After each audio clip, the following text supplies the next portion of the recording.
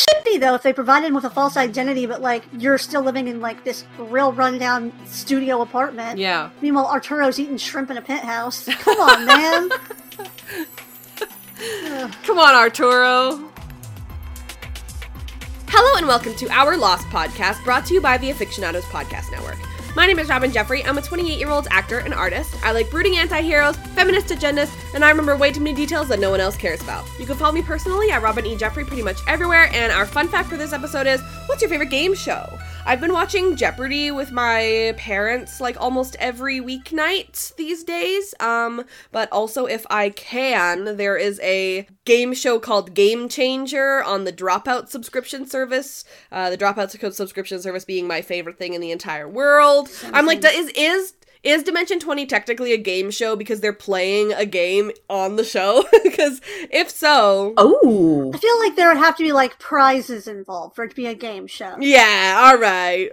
Okay, Game Changer then for me. For sure. The prize is the friends we made along the way, though, on Dimension 20. And bragging rights and or revenge on all your best friends. Yeah. I love that. Love that. Mm-hmm. My name is Casey Wall. I'm a 26-year-old writer from Rhode Island. I like sapphic ships and collecting plants. You can follow me on Twitter at Casey Watches TV or at LF Candle Co, where I make pop culture inspired candles. My favorite game show, if I can consider it one, is definitely Chopped or any Food Network game show.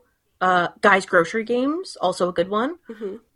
I love to watch people cook and get nice prizes for it. Yeah. So, I love that. It's really telling as a, like, child that I had weird taste, because I desperately wanted to be on Supermarket Sweep when I was a kid. Oh my god, as a kid. Like, under the age of 10, I was like, I want to go on it real bad. This is the pinnacle of childhood excitement. Yeah. I love that. And our guest this episode is Kim! Yay! I'm Kim. I'm a 34-year-old creative from Middle Tennessee. I love hot mess anti-heroes who use sarcasm to hide that they're secretly made of pudding, and headcanon polyamorous triads into pretty much all entertainment that I watch. You can find me on most social media at Kthro. That's Kthro. I'm not super active as I used to be, but that's where I am. My favorite game show. I used to love Price is Right as a kid. I really wanted to play Plinko. But as an adult, I also love Dropout. I really love Make Some Noise, which is a Game Changer spinoff that's just beautiful.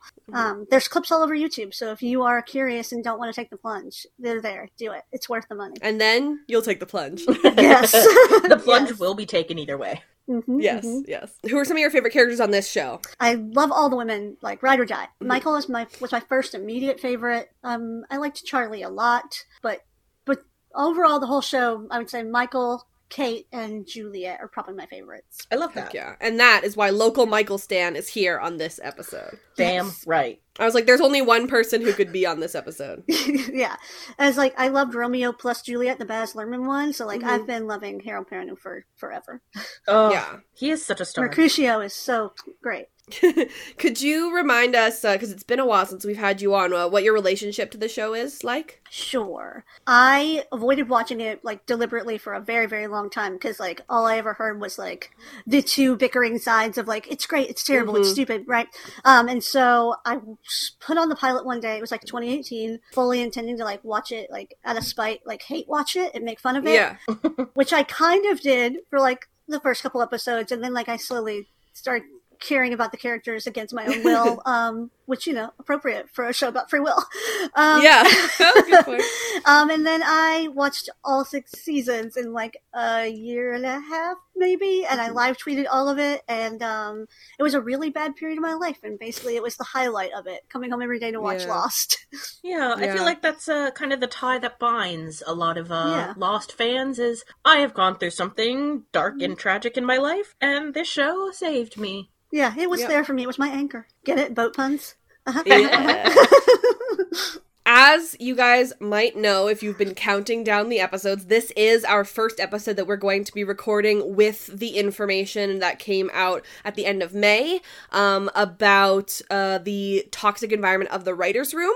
So we will finally have the context that you guys, I'm sure, have been waiting for, and I'm very excited to talk about it this episode. If you guys are interested in more of our thoughts about the article that came out, we we put out I keep wanting to say statement, but that makes us seem way too important than we actually are, but... A think piece? Oh, not a think piece. I mean, by definition, we stated words. It's true. So... It was more of a discussion. But anyway, that came out like right after our Constant podcast.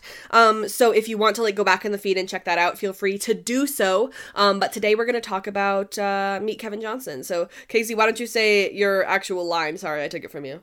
Oh, that's really okay. Today we have to say about episode 408 of Lost, Meet Kevin Johnson. Yes, it is called Meet Kevin Johnson because we're meeting Michael's new persona that he's been given. I like that they don't even let Michael choose his own name. They're just like, yeah, we already decided. Kevin, you kind of look like a Kevin. That checks out. They don't, for a man who has no free will ever. Yeah. They are nothing if not consistent about, like, you don't have any choice. Yeah. The broadcast date was March 20th, 2008. It was written by Elizabeth Sarnoff and Brian K. Vaughan, and it was directed by Stephen Williams. Some fun facts about this episode in particular. This episode's flashbacks featured 4 deceased characters. Libby, Minkowski, Naomi, and Tom. This is the first episode since his introduction in which Daniel Faraday does not appear. Which is a crime. This is the 3rd of 5 episodes in which both Jack and Kate do not appear, the others being The Other 48 Days, Flashes Before Your Eyes, and then 2 upcoming episodes. You know... I realized that. I was reading the same trivia before we started this, and I was like, I literally didn't realize that Jack wasn't in it. And I was like, that's how much I don't miss him. Yeah, right, exactly. Exactly. I was gonna say, like, these are really great episodes. And what's the common denominator? Yeah, and last episode, Jack was only in one scene last episode, so... There it is. This is the second longest flashback to date, exceeding Flashes Before Your Eyes by just a few seconds, and surpassed only by The Other 48 Days, which is basically the entire episode is flashback. So this is the second longest one. This episode was followed by a month-long break due to the writer's strike. We talked about this last episode, but it is crazy to be recording this during another writer's strike. Oh my god, I know. Yeah, support your writers, people. I really hope it's over by the time this comes out. I really do. God, I hope so, because I can't handle the real low-quality, low-budge stuff that happened the last time. Like, just go on hiatus. Please don't continue to try and make episodes. Yeah. Yeah, because guess what? TV shows are garbage without their writers. Weird. There's also so much of, like, reality TV that still exists today that was, like, birthed during the first writer's strike because reality TV doesn't require writers the same way. And, was that for the best? Are we better for reality TV? In some cases, maybe not. I do want to say, though, I love reality TV, but some of it's real trashy and trashier than even I am interested in. Trashier than even I am interested in. That's when you know it's bad. I love trashy TV, but woof. Also, Kevin Johnson, which is Michael's alias, is a former point guard for the NBA's Phoenix Suns and the current mayor of Sacramento, California. I was like, really? I looked it up. Not anymore. I don't know when that was written. Was it intentionally named after that person? No idea. Okay. I was like, that would be real random. Okay. But I was like, yeah, Kevin Johnson is kind of a basic name, so I feel like there are probably people named Kevin Johnson out there. Yeah. I don't know. Well, you guys, we have a very, very small island storyline, a very small freighter storyline, and then a very long flashback to get to. So we're going to do the island storyline and the freighter storyline first. It's going to be a little bit weird because there's like a little bit of the front and a little bit of the back and that's it. But we're going to get those over with. And I did the notes for that, or the summary. I am immediately going to start this storyline by complaining about the end of the episode. Here we go. It ends so abruptly. Phenomenal. I'm mad. Chris watched it with me and was like, is that the end? And I was like, Yep. All right, here we go.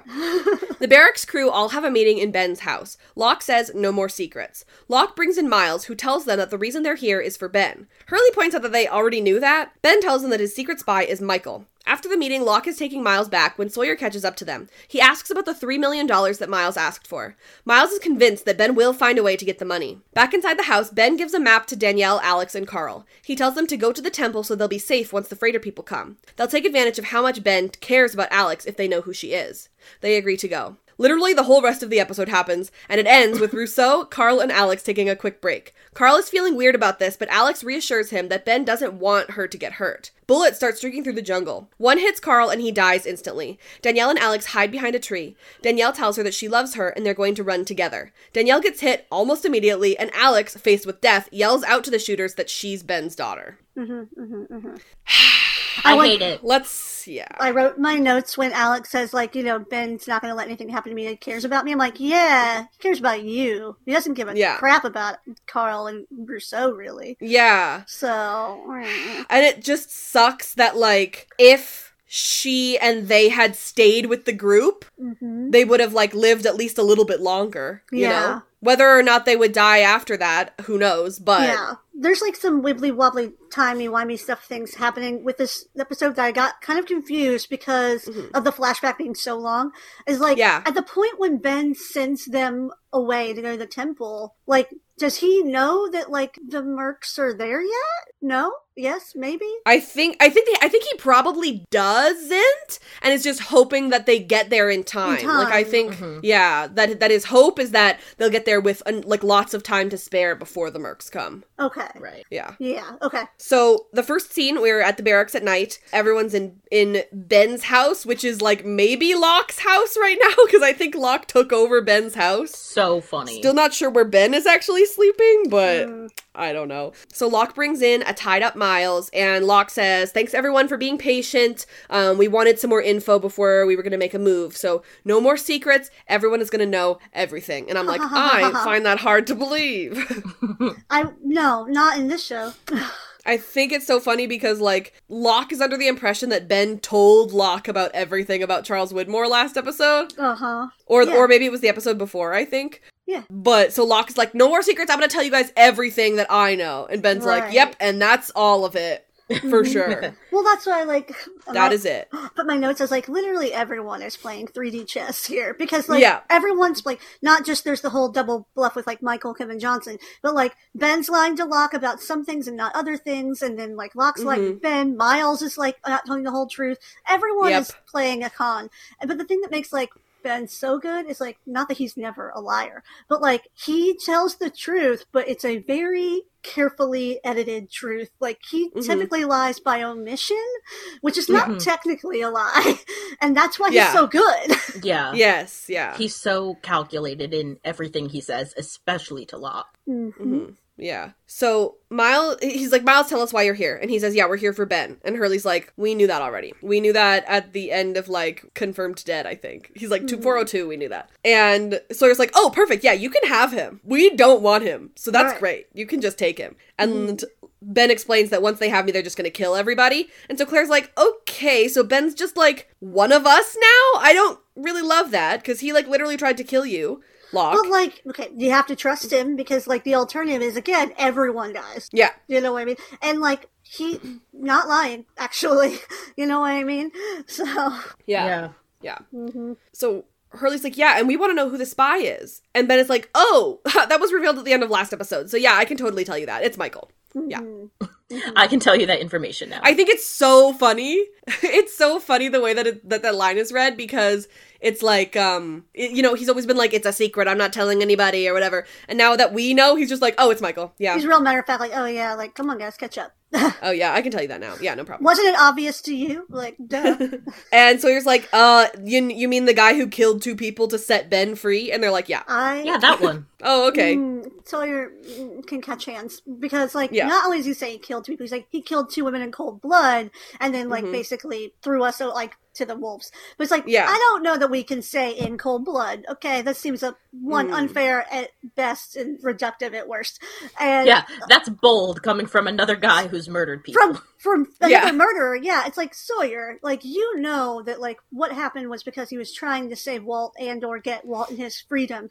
You're telling me season 2 Sawyer wouldn't have at least considered taking that deal? Please. Yeah. Like, yeah, Sawyer of all people. Yeah, and also, like, in cold blood implies that, like, he was intentional and malicious in what he did. Yeah, he just, like, felt like it. He didn't want to kill them. I don't think he ever intended to kill Libby. And and like Mike, clearly, like, Ben says, like, we didn't tell you to kill them. So, like, it was never the plan. You know what I mean? Like, had she not been there, he probably would have tried to find a way to do it without killing her. You know what I mean? Yeah, But, like, not that they would have been persuaded because, you know, at that point they thought Ben was their most, like, significant threat. It feels like a very, like, copy response from Sawyer. Like, Spoiler thoughts. that man murdered our people in cold blood. It's like, dude, you murder people all the time, actually. You torture people. Like, I'm gonna need you to see the double standard you have going on here. Yeah, I feel that way with Saeed, the way Saeed treats Michael later. I'm like, this is all a little reductive for people who should definitely know better about, like, the complex morality that's happening here. Because we've all done Oh, that's so funny. Do you guys... bad things. Yeah, Juliet, at the end of season 3, was, like, talking to Saeed and Sawyer. It was just like, how about we skip the part where you two pretend to be righteous? Because I know exactly what you guys have been doing. Right. And that's not her saying, like, you're bad guys, like TM. She's just saying, like, we've all done some things, okay? Yeah. We all have our motivations. Some of them are a little better than others. Yeah, I sort of expected to talk about this later in the Michael storyline, but I kind of want to get into it now that we're talking about this. So one of the things that Harold said in the interview with Mo Ryan for her book was basically saying that Adrift, 202, was supposed to be about Sawyer, which we knew. You know, that was a fun fact that I said at the beginning of Adrift and everything. We were like, oh, well, it makes more sense that it's about Michael, right? Michael goes, or Harold goes, hey, I feel like this should be about Michael, you know, not even asking, can I get more screen time, please? But being like, it makes more sense this way because, like, his son just got taken away and now he's, like, not talking about it at all, right? Yeah. That would be insane if, like, this dude just got his kid kidnapped and the next episode wasn't about that. Yeah. That would be ridiculous. Right, the guy who spent the last, like, 20-something episodes entirely focused on his child and saving him. It's just like, oh yeah, no biggie, my kid's just gone, you know? But now that I think about it like revenge, you know, before it was just like, okay, this is what they did with Michael, and now Harold is like, after I said that, they were like, don't tell me what to do, and I think there was a point in which, like, I don't know. But, like, they're like, don't tell me what to do. And now that I see season 2 Michael as revenge, it makes it so much more clear. I have such clarity about Michael in season 2. They literally were like, you don't think that you talk about your son enough? Got it. Michael only talks about his son. Refuses. They literally, like, send him away, then they bring him back and make him one of the most hated characters on this show for killing 2 women. Like, they literally, like, turned the audience against him. Right. So, like, revenge by Damon and Carlton against Harold. Yeah. And against the character of Michael. Yeah. Fully. Yeah. I just thought that was so interesting because I feel like a lot of, like, the whole thing where, you know, they talk about how toxic the work environment was. I was like, they actually hide it quite well. You know, I don't see that through a lot of the show, but it absolutely, there are little windows. There are little windows that you can totally see. And Michael in season 2 is like a big ol' window, I feel like. Yeah, that makes me feel so... Thinking about things from that perspective of it being like a revenge thing makes me feel even ickier about the whole like thematic through line of this episode with Michael being like, you don't have a choice in basically your whole life. You're a puppet. It's like Harold saying, I don't think my character should like be treated this way, or like I don't want to be portrayed this way. It's like, no, you're not in control here. So, right. Yeah. And you might think that you are, but you really don't have any say. And that also speaks to exactly how Damon and Carlton responded when, like, people brought up their concerns about, like, how a character was being written or how, you know, they wanted a story to play out. Like, when people brought those things up to Damon and Carlton, the response wasn't, like, to just shrug it off, and it wasn't to, in some cases, it was to fire the person, but in some cases, it was a much more, like, sinister and subtle, calculated effort to make sure that that person, like, felt the retribution and was punished for it. And, like, Harold was absolutely punished. He wasn't just told, like, don't tell us how to write your character, don't tell us how to do our jobs, or he wasn't just shrugged off. They had a vendetta against him personally. Yeah, because even it could also not even just be, like, don't tell us how to do our jobs. It could also just be the pure ego of a creative being like, you think you have a better idea than me? No better than me. You know what I mean? Also, I'm wondering, too, because, like, after the pilot got picked up, like, I feel like most people, when they're contracted for a show, it's like at least a couple of seasons at a time. Usually it's like 3. So I bet like at that point, like he's stuck in the show, whether he wants to leave it or not. You know what I mean? So like, okay, well now we're going to do whatever we want, and you can't do anything about it. Yeah, and I also wanted to say, without spoiling anything, obviously we get Michael back in this season, and not saying anything about it, but we do learn some information about Michael in season 6 at some point, and even that is so terrible. Oh, I am... Like, the information that we learn is, like, it totally reads as revenge now that I know about it. I will die mad about how,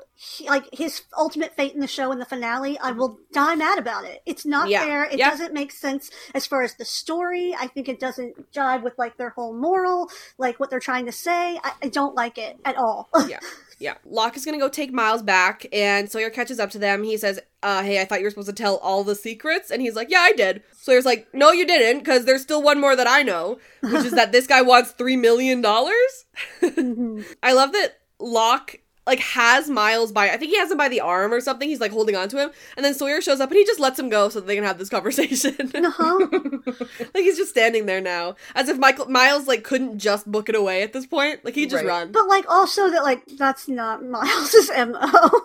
Like, exactly. Well, Miles says he wants to be there. One, he's not a physical threat. Like, and he's not a flight risk. Like, it's fine. He's just waiting for his paycheck. You don't need to, like, physically restrain him. Yeah. So John is like, oh, yeah, that did happen, but there's no bank here, so I didn't think anyone would care about it. Yeah. And Miles is like, okay. And Sawyer's like, what? Are you that naive? Come on, man. Yeah. He says, no, Linus is gonna get the money somehow. And he's like, didn't you notice that he's, like, was a prisoner last week and now he's, like, part of the group? Like, he gets what he wants. Yeah. And, like, great point. And Locke is like, crap, he did it again. Ben got me. He gets what he wants and he makes you think it was your idea, which is what's incredible. Yeah. So back inside the house, it's 8 p.m. on the clock, you can see, which is fun. Alex and Carl are just sitting there, like, playing with Aaron, and Ben is watching Carl with his arm around Alex's waist, playing with a baby. And it's very, like, from the end of season 3 where he says, I didn't want you to get pregnant, I guess I overreacted, you know? So, like, it's very a reference to that. And so Claire leaves with the baby, and Ben stops Alex to talk to her. And Danielle shows up and she's like, we're good, but thanks though. Thanks. We don't want to talk to you. And Ben's like, I actually wasn't asking. I'm actually just going to talk. Like he ever asks. Yeah. So Alex is like, okay, what? So he gives her a piece of paper and it's a map to the temple. And we've heard them talk about the temple before, but we've still never been there. So we're waiting to get to the temple eventually. But Ben says it's the last safe place on this island. Carl asks why they don't know about it, since they're others. And Ben says, hey, it's a secret, you dumbass. Right. It wouldn't be very protected and safe. Everyone else is already there. If everyone knew where it was. He says if you leave now, you can get there in a day and a half. Carl says, why can't all of us go? And Ben says, you ask a lot of questions. It's not for them, Carl. Yeah. Shut up, Carl. But, like, I bet, is Ben secretly also thinking, it's not for you either, Carl. I really just want Alex to get 100%. there. You are expendable. 100%, yeah. Like, he probably is only sending her with Rousseau because of all the people that are there, Rousseau's the most capable of trekking across the jungle safely. True. Which is why the ending is so upsetting. So Ben says these people are here to get me and they're going to kill anyone in their way and they're totally going to use you to their advantage if they knew who you were. So Carl and Danielle say, yeah, we should probably go. This is a map to the temple. It's a sanctuary. It may be the last safe place on this island. How come we don't know about this? Well, it wouldn't be a sanctuary if I told everyone, would it? The rest of our people are already there. If you leave now, you can get there in a day and a half. If it's safe, why don't we all go? Hurley, Claire, the baby? Because the temple's not for them, Carl. It's only for us. These people that are coming, they know who I am, Alex. They're here to capture me. They'll kill anybody that gets in their way. If they knew who you were, that you were my daughter, they would use you to get to me. We don't have much time. Maybe he's right. Alex asks if these people are more dangerous than Ben. And Ben says, yes, but it's okay because your mom will protect you. And it's so weird for him to call Danielle her mom and Alex his daughter in, like, the same scene. Like, I'm like, what's going on here? Yeah. Interesting. I think, too, like, I wrote that, I don't know that Ben believes they're more dangerous than him. Yeah. Because I think at this point he still thinks he has the upper hand and, like, can continue to be the dungeon master. But Yeah. I think he believes that they're more dangerous to Alex. You know what I mean? Oh my god. Yeah. The others have a book club and also a D&D party. Ben would be a terrible DM. He would. It's true. He'd be so railroady. Oh, yes. Well, now you're dead. Yeah. Fun fact that I saw in Lostpedia, which is crazy to me. This is the first episode since her introduction in which Rousseau has a costume change. I wouldn't have noticed. Wow. Me neither. The only costume changes I notice are Kate. She's been staying at the barracks, so she got new clothes. But she has worn the same thing since 109, I guess. Oh my god, jeez Louise. That's months. Like, that's crazy. I know. My girlfriend was like, this is a silly thing to complain, like, how are they all staying so clean shaven? I'm like, well, don't worry about it. Don't worry about it. There's a hatch, and then there's they get shipments. It's just, don't worry about it. Just forget it. Yeah. So, at the very end of the episode, Rousseau, Alex, and Carl are making their way through the jungle to the temple, and Danielle says they should take a break to drink, and they're looking at the map, and Alex is like, I don't know, they're like feeling like there's something wrong. Like, Carl has a really bad feeling, and that's a reference to Star Wars that Carl is making a reference to. Every episode of Star Wars has the quote, "I've got a bad feeling about this." So that's what Carl is doing. And he's like, what if Ben is like just playing us and he just wants us to get hurt? And Alex is like, no, he doesn't want me to get hurt. Like, I know that much. And Carl, very cute, says, well, we have that in common. And it's really sweet. Aww. And I'm very sad. Yeah. You guys know how much I love Carl. Carl is like one of my favorite little characters. He's too precious to live. He's just a little guy. So they start getting shot at, and Carl's water bottle gets a little leak. On Lostpedia, it said, in the ambush scene at the end of the episode, Carl's actor, Blake Bashoff, reacts to the first shot by turning his head toward the source of the sound. At the same time the shot can be heard, the sound effects appear to be edited into the scene a little too late. So that was a little bit of an oops there. This show making mistake? No. Never. No, never. So Carl gets shot in the chest. Yeah. So Immediately dies. yeah. Immediately. That's a pet peeve of all entertainment with me, is like the inconsistency of like, sometimes a chest wound is instant death and sometimes it's agony for hours, like what you can and can't survive in television. And also sometimes it's like, yeah, they survived. They were shot through the heart. They survived. Yeah. Yeah, it's fine. But poor maybe Carl. if these guys hadn't had so much practice shooting things on the freighter, this wouldn't have happened, Michael. Hey now. Hey. Oh man. So Alex tries to help Carl, but Danielle rushes her away, which is the right move. And Danielle is going to run with her, and she tells her that she loves her. And I'm so mad because they only just reunited again. Yeah. They just got back together. And like Alex, I think she wants to connect with Danielle, but like is also conflicted. And it wasn't there yet. You know what I mean? They didn't really get that moment to be like daughter and mother. And you can actually see like Tanya, I'm pretty sure her name is Raymond. Yes, Tanya. She fully has a microphone in her hair. I was wondering, I saw that. I was like, is she earring? What's by her ear? No, it's fully a microphone. Oh my god. I'm like, guys, this is a close-up. What are you doing? Oh my god. She has so much hair you could have hid it in. What are you doing? And so they are going to start running, and Danielle is immediately shot and dies. I hate it. I hate it. I hate it. I hate it. I hate it. She deserved... Oh my god. Okay, I know the phrase, like, they deserved a better death is, like, so common in media. Yeah. Of all the things she has survived, and she's survived this long, for her to go out like this is like it's a chump move. What are you doing? And for it to, like, mean so... I mean, no spoilers, but, like, it doesn't mean anything going forward, really. No, like, she's not even really fridged, you know what I mean? Like, it's, it feels a little bit like quick, like, super immediate shock value, and then very little else, you know what I mean? It's just tying up a loose end so we don't have to deal with it later. It sucks. It sucks so Yeah. much. Uh-huh. On Lostpedia, it had another blooper, which is that, like, in the same scene when Danielle is shot, you can clearly see the bullet hole on her body before she's actually shot. Oh no. She actually falls down before the shot is Guys. fired. Oh no. This is effects 101. What are we doing? This is just a really bad scene. Hmm. So Alex puts her hand up and admits that she's Ben's daughter, which is gonna have some consequences next episode. Yeah. I don't think so. All right, you guys. Are you ready for my rant?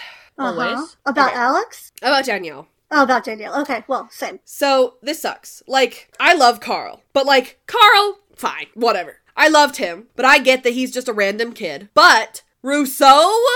Yeah. We've known about her since episode 2, and known her personally since episode 9. Technically episode 1, right? Well, it was, Don't they get their recording in episode 1? it was pilot part 2 that they hear it, so that's episode 2. Yeah. Part 2. You're right. Technically 2. Yes. But still part of the pilot.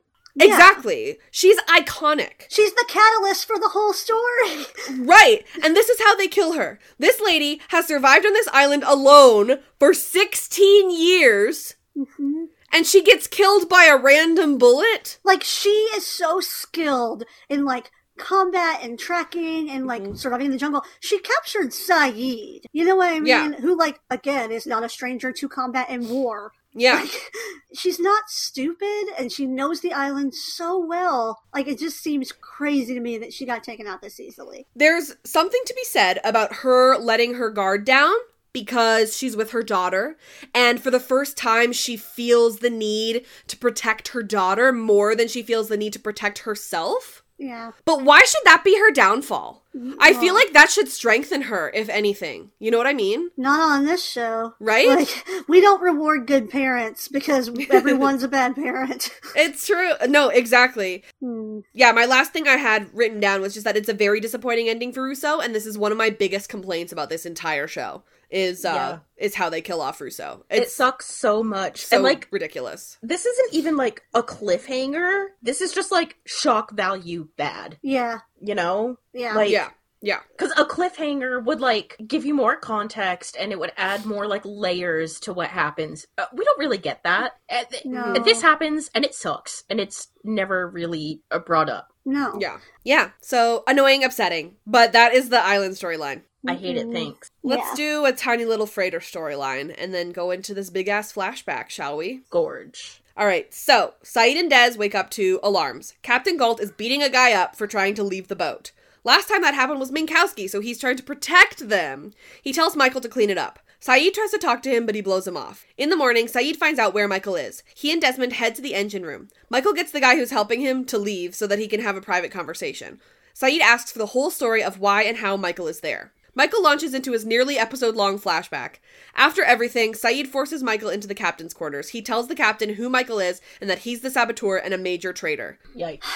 Wahoo. Like, I can't remember because it's been a while. I haven't rewatched every bit of Lost, but how much do Saeed and Desmond and them know about the people on the freighter at this point? Because they know it's not Penny's boat, Yes. right? So, like, do they genuinely think the people on the freighter are quote-unquote the good guys? I don't think so. They just think the freighter's their salvation?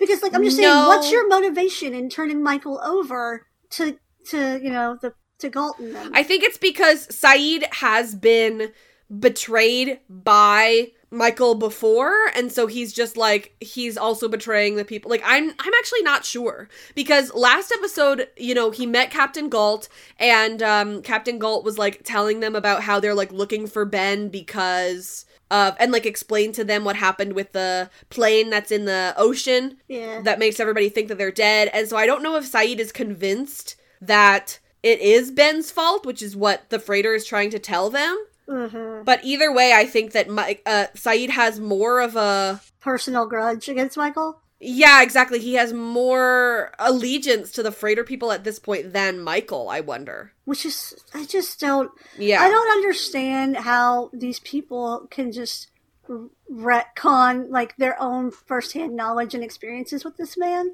Yeah. And, like, not understand... Like, Saeed, you're someone who's tortured and murdered, let's be real, innocent people. And, like, you know that you did that for, let's be real, not as good reasons. And yet you don't think that you're, like, an irredeemable, terrible person, right? I would hope. And yet you think Michael is. That just makes me mad, and it's just mind-blowing. I don't understand. But Yeah. like further, I'm trying to think of. I lost my train of thought about. It was a great chain. I don't necessarily think that Michael should be held entirely accountable for Ben kidnapping or capturing Saeed and Jack and them or whatever after the whole Walt thing. Because, like, there's a difference, I think, between not acting when, like, you don't know if something bad might happen. You think it might, but you don't know. Versus, like, not acting when you know exactly what's going to happen. Like, you know what I mean? Like, he probably could have presumed that, like, if you let Ben free, that something is probably going to happen to them. But, like, Walt is his ultimate goal. But he didn't know for sure. You know what I mean? Yeah. Whereas, like, now he knows for sure if he doesn't go along with, like, Ben and them and, like, blowing up the boat, like, everyone on the island will die. Right. Yeah, that's interesting because, like, Saeed goes and, like, turns him in after Michael was like, I'm doing this because they threatened to kill all my friends and the people that you care about. Right. And you don't, doesn't believe Michael? Like, or does he yeah, that's possible. not believe Ben? Because, like, neither one of them are lying in this case. Yeah. Yeah. I'm not sure. Yeah, I don't know that, like, yeah, it's kind of like, you know how, like, this is a weird parallel, but, like, criminal defense attorneys can sometimes let people go free that were actually could go on to then commit crimes again. It's not their fault that they got them off. You know what I mean? Like, they didn't know, you know? Like, I don't know. Yeah. I'm very apologetic and generous to Michael. And that's fair, and that's why you're here. I didn't want to have a guest come on here who hates Michael, and we just spend the whole episode bashing Michael. First of all, that would be really bad, considering what we've learned recently. Yeah, given the context. And also, this is Michael's episode, you know? So, like, why would I come on here? Like, I wouldn't want to have anything negative, you know, about him. Yeah, I think on his episode. I just get mad, too, like, do they think that, like, Michael doesn't feel any guilt or regret? No, I bet not. Because it's so clear that he does. Like, the man is they kind of do haunted and tortured by what he did. Like, from the moment it happens. You know what I mean? Yeah, and it's... I feel like... he's racked with guilt. Yeah, and I feel like that's so clear, especially... Not that, like, that makes it okay, but, like, intent and, like, that thing does matter, you know? Yeah, and I feel like it's so clear, like, especially in this episode, how much guilt Michael carries. And I feel like the people on the island, like, would understand that. And they did know Michael enough. And they would know how much he loved his son and why he did what he did. And I think it does a disservice, like, to Saeed and to the other people on the island to, like, just unabashedly hate and despise Michael. I feel like, there's, like, painting it with a brush that, like, is not fair and doesn't make sense to me. Because, like... especially given how close, like, Sawyer and Michael became in parts of season 2. You know what I mean? Like, they really did trust each other. Yeah. And, like, now Sawyer's immediately just like, well, actually, him, you know? Yeah. I think that's just, again, very much the writers trying to get as many people to hate Michael as possible. Like, well, if Sawyer and Saeed hate him, then you guys gotta hate him too. Yeah, because we love them, right. It's... honestly kind of bad writing to just kind of give it, like, one angle and, like, to not see the complexity of it. Yeah, especially this show. Yeah. It just, it doesn't make sense for their characters or, like, the things that have come before to me for them to be, like, painting with such a, like, very black and white brush, especially, like, because, like, Michael didn't immediately leave the island after the Libby, like, I can't think of her name now, incident. But, like, so you know, like, that Michael was immediately torn up about it. And I think that, I don't know if it was I'm going to assume it was a deliberate choice to have it be Libby that he sees in both the flashbacks, because if you want to argue that, like, he went in planning to kill, I can't think of her name. Ana Lucia. I kept wanting to say Letty. That's not her, obviously. But anyway, Ana Lucia, like, that, if you want to say that's the one he intended to do, fine. I disagree, but whatever. Like, he absolutely didn't intend to kill Libby. Like, that was an accident through and through, and, like, that's the one... I bet if it had been, like, one of the main survivors and not one of the tailies, he wouldn't have been able to go through with it. No, exactly. And, like, I think the only reason he's able to go through with, like, the pressing the execute button now is because he genuinely at this point realizes he doesn't have a choice. And he's so just resigned and ready to die. You know what I mean? Yeah. I was just looking up who the exact characters it is that Tom, like, tells him about. Like, Michael's like, I can't do this now that I've met these people. And Tom is like, well, how about these names? But yeah, I remember he says Sun and Jin specifically because I wrote in the notes before that, in like this first scene, I was like, he knows that the way to get Michael to do what he wants him to do, even though Michael doesn't have a choice, is by saying, like, you're going to save all your friends. And that's how you're going to redeem yourself. And I don't even think it's about Michael thinking he can be redeemed. It's like, he cares about these people. He can't not act knowing that, like, they're gonna die if I don't do this. You know what I mean? That's even more guilt he can't handle. I went and grabbed the names, and these names are very, very interesting. So, Sun makes sense to me because we're obviously way ahead of schedule right now. We're not even in the middle of this. But Sun, it makes sense to me because they sort of had, like, a weird little romantic potential thing that was going on. Like one of the first, like, connections that, like, that happened on the ship. And, like, Sun was, like, Walt's de facto caretaker. Mm-hmm. Yeah. Claire, who, you know, obviously is like a young mother, her baby, makes sense that he would care about that. Sawyer, which is cool because, like, I don't know, they were sort of friends and stuff. And, like, Michael cared enough about him at the beginning of season 2 to, like, make that stretcher to make sure that Sawyer, like, got back to where he was meant to be, like, with the survivors and everything. And then the other last name that he says is Jack, which is really interesting. Personally, don't care. I'm not really sure how that one, I don't know how that one fits in with the other ones, but... Maybe he thinks that Michael knows that Jack is their greatest shot at survival.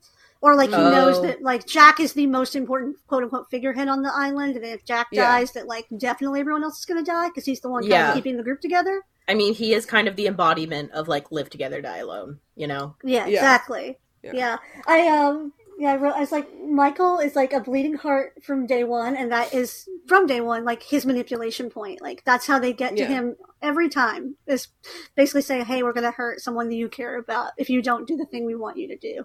Yeah. So on the freighter, Sayid and Des are sleeping in their room, and that big old blood stain from the end of last episode is still there, Johnson! Oh, come on, Johnson. Clean it up, man! What the heck? Ray told you to clean it up, and he will be so upset to learn that you didn't do it. Why is the engineer cleaning things? Well, he's not the engineer, he's a custodian. Poop deck custodian or something? Yeah.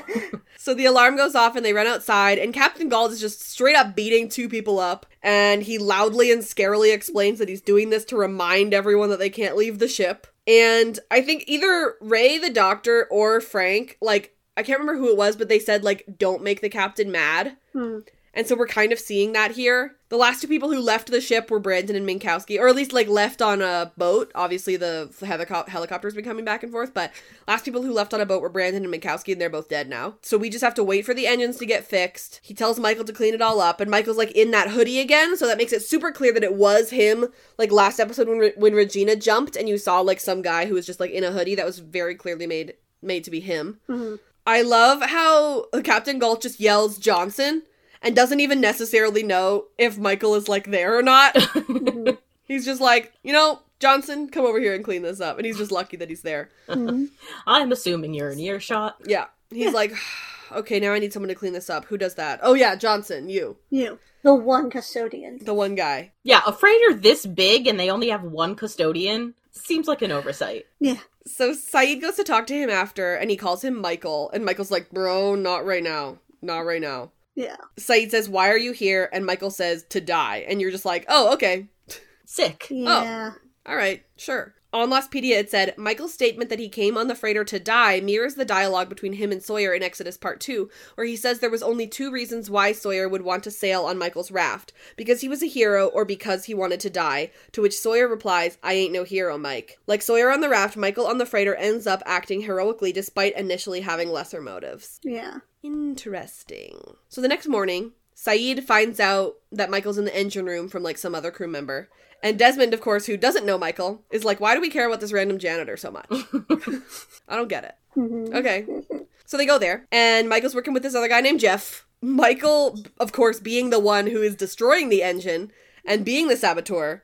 This is very funny. He's like, weird, this should be working? I don't know. Maybe we need a valve. I don't know. So Sayid's like, hey, Captain wants us to help with the repair. And Michael goes, no, we're good. Hey, Jeff, go get a pressure valve, Jeff. Jeff goes, okay. And Jeff somehow doesn't come back. Jeff's probably thinking like, dude, we don't need that. And Michael, knowing that there's no pressure valve in there, Jeff is just looking for a really long time. He doesn't come back the entire time he tells the story. He's thinking the whole time, what the fuck is a pressure valve? Where is this valve? It's like, all right, cool. Sounds like I'm gonna go take a smoke break. Whatever. Yeah. So Jeff leaves, and Michael goes, hey guys, you're making it weird. Can you go away? So Sayid, like, slams him into the thing, and Desmond's like, what the heck? Because Desmond doesn't know this man. And every time I watch this show, I always assumed that Desmond does know Michael, but he doesn't. Mm-mm. But he's actually, just, like, and originally he just thought Sayid was, like, being rude, but he fully thinks Saeed's just assaulting this random stranger man. Yes. He's like, why is this happening? So Desmond's like, why do you keep calling this guy Michael? Dude's name is Kevin. Mm-hmm. We've already heard from him that his name is Kevin, so... But okay. So Sayid says, why are you here? And Michael says, you won't understand. And Sayid says, I'm a pretty smart guy, so why don't you just start at the beginning? And Michael says, okay. Yeah. And he has an entire flashback, and then weirdly enough, we are going to cover this very small scene afterwards. So the whole story happens, and, you know, Jeff never came back in that time. And Sayid says, you've been working for Ben. And Sayid looks like he's gonna go up and hug him, which is so sweet. But then he apprehends him instead and grabs onto him. I thought that was so funny that Saeed's like, oh, buddy, just kidding. Yeah. Psych. I just like, ugh, it makes me so mad that he tells this whole story, this flashback happens, and Saeed's like, so you're working for Ben? I'm like, that's your only takeaway? Like, that's what you got from this? Come on, man. Like, Okay. yes, technically. Did you miss the whole part where, like, I'm trying to, you know, what? No. Yeah. Okay, cool. Got it. So Saeed takes him all the way to the captain. And I'm like, as if you don't work for Ben in the future, Saeed. Mm-hmm. We've already seen you working for Ben in the flash forwards, but whatever. So the captain's like, what the heck? Why you burst into my room? What if I was naked? What if I was naked? This is my room. I gotta have some privacy, guys. Please at least knock twice. I feel like Captain's like, what if I was naked? And Ray, who we have, for some reason, this new headcanon that Ray is, like, super, super gay for the Captain. For some reason, I don't know where that came from last episode. Okay. The Captain's like, what if I was naked? And Ray, like, shows up and just pops his head around and goes, huh? And what if you were? What if I was naked? I just overheard. What's happening? What's going on? Somebody's naked? What? Huh? Oh. So Saeed goes, this is not even your deckhand. This is a passenger on Oceanic with me. He was with us for 2 months, and then he betrayed us, and he sabotaged your radios and your engine, and his name's Michael Dawson, and he's a traitor. And Captain Galt is like, that's a lot of information at once. Yikes. TMI. Can you give me a second to write that down? Yep. So that's what happens. Great. I feel like, too, maybe part of the, like, painting things with a very one-dimensional brush is potentially the creators thinking that the audience is kind of stupid or not as smart as we are and, like, not keeping track. It's like, how long has it been since we've seen Michael and all the things that happened? Like, you know, how many episodes? Not very long. Well, like, really? Because how long since, like, the, like, everyone on the deck tied up? You know what I mean? Because Michael's gone for, I feel like, a long time. Mm-hmm. Yeah, no, what's weird is that it's actually not that long. I have it written down somewhere. Like, not in showtime. I mean, like, in, like, real world time. Oh, sure. It's been a full season, and so probably like a year and a half, maybe? Yeah, because I feel like there's probably writer's strike, like, it made it longer. So, like, they're, like, trying to, like, hey, remember all the things that happened with old Michael, like, 2 years ago? Let me just give you the cliff notes, but in doing so, we're also doing a huge disservice to this character. Mm-hmm. Yeah, I feel like they usually think more highly of us. But I wonder if they, like, didn't... I can't remember if there's a previously this episode or not. Was there? There is. There's a previously on. They talk about... They cover, basically the we have your boy, and then, like, them being tied up, but... Oh, okay. Well, who knows then? But that's, me wanting to be, I guess, give them cut them some slack, which they probably don't deserve at this point. Correct. So before we go into the flashes for the whole rest of the episode, I'm going to really quickly talk to you guys about Patreon. It's a service in which you can donate to some of your favorite creators. Our Patreon is patreon.com/theafictionados, and we'd really appreciate your help over there if you have the means and the want to do so. The $1 a month level is early access. This podcast comes out a whole week in advance. $2 is access to our Discord server. $5 is 10% off at 3 different small businesses, including mine, Casey's, and Brittany's. And the $10 level is our Patreon-only podcast, which comes out every 2 weeks. And that would be great if you would join over there. If not, maybe check out our small businesses. And if not that, just recommend us to a friend because that is free. And I'd really appreciate you guys. Yeah. Thanks. So Casey did the summary for the flashes. Oi, boy. Oi boy. Oi, boy. It's a little lengthy. It's a little... Because it's basically the whole episode? Yeah. I texted Casey and I was like, hey, sorry your summary is so long this episode. And I, hadn't watched the episode yet, so I was like, yeah, that's fine. And then I watched the episode and I was like, ah, shoot. Okay. That's a lot. Ooh, okay. Alrighty. So, just a little content warning for this summary. Yes. It depicts numerous attempts of Michael attempting suicide, which is not great. So if you need to skip through this, you do you. In a flashback, we see Michael writing something in his apartment, looking solemnly at a photo of him and Walt. He gets into his car and pins the note to his jacket before recklessly racing off. He flies down an alley and in an attempt to end his life, hurtles straight into a shipping container. The attempt is not successful. Michael wakes up in a hospital with brutal injuries. He has a vision of Libby and screams, and a nurse comes to check on him. Out of the hospital, Michael goes to visit his mother, who Walt is staying with. She refuses to let Michael see his son. After missing for 2 months, Michael had him and Walt change their names and left Walt in his mother's care. She says he has nightmares every night and won't let Michael see him until he explains what happened during those 2 months. As Michael leaves, he catches Walt looking at him out his window. Michael visits a pawn shop, where he trades his watch from Jin for a gun. He hurries down an alleyway, frantically loading the gun, then pointing it under his chin. Just before he can pull the trigger, he's interrupted by none other than Mr. Tom Friendly. Wow. I love that guy. Well, no, I take that back. Not so friendly. Mr. Not So Friendly. Yeah. Michael is stunned and fights Tom, begging him to shoot him, but Tom refuses. Tom says they've been keeping tabs on Michael and Walt, and that he needs Michael's help, which infuriates him. Tom puts together the reason Michael is estranged from Walt and wants to kill himself. He told Walt that he killed Anna and Libby and can't live with himself. Tom warns that no matter what Michael does or how many times he tries, the island won't let him kill himself because he still has work to do. He leaves Michael in the alley and says to find him when he's ready. Back at his apartment, Michael again puts the gun to his head, but it won't shoot even though it's full of bullets. He gets distracted when a news broadcast comes on, announcing the finding of the wreck of Oceanic 815. Michael goes to find Tom, who's staying in a bougie hotel with some very handsome company. Gay-friendly confirmed! Yep.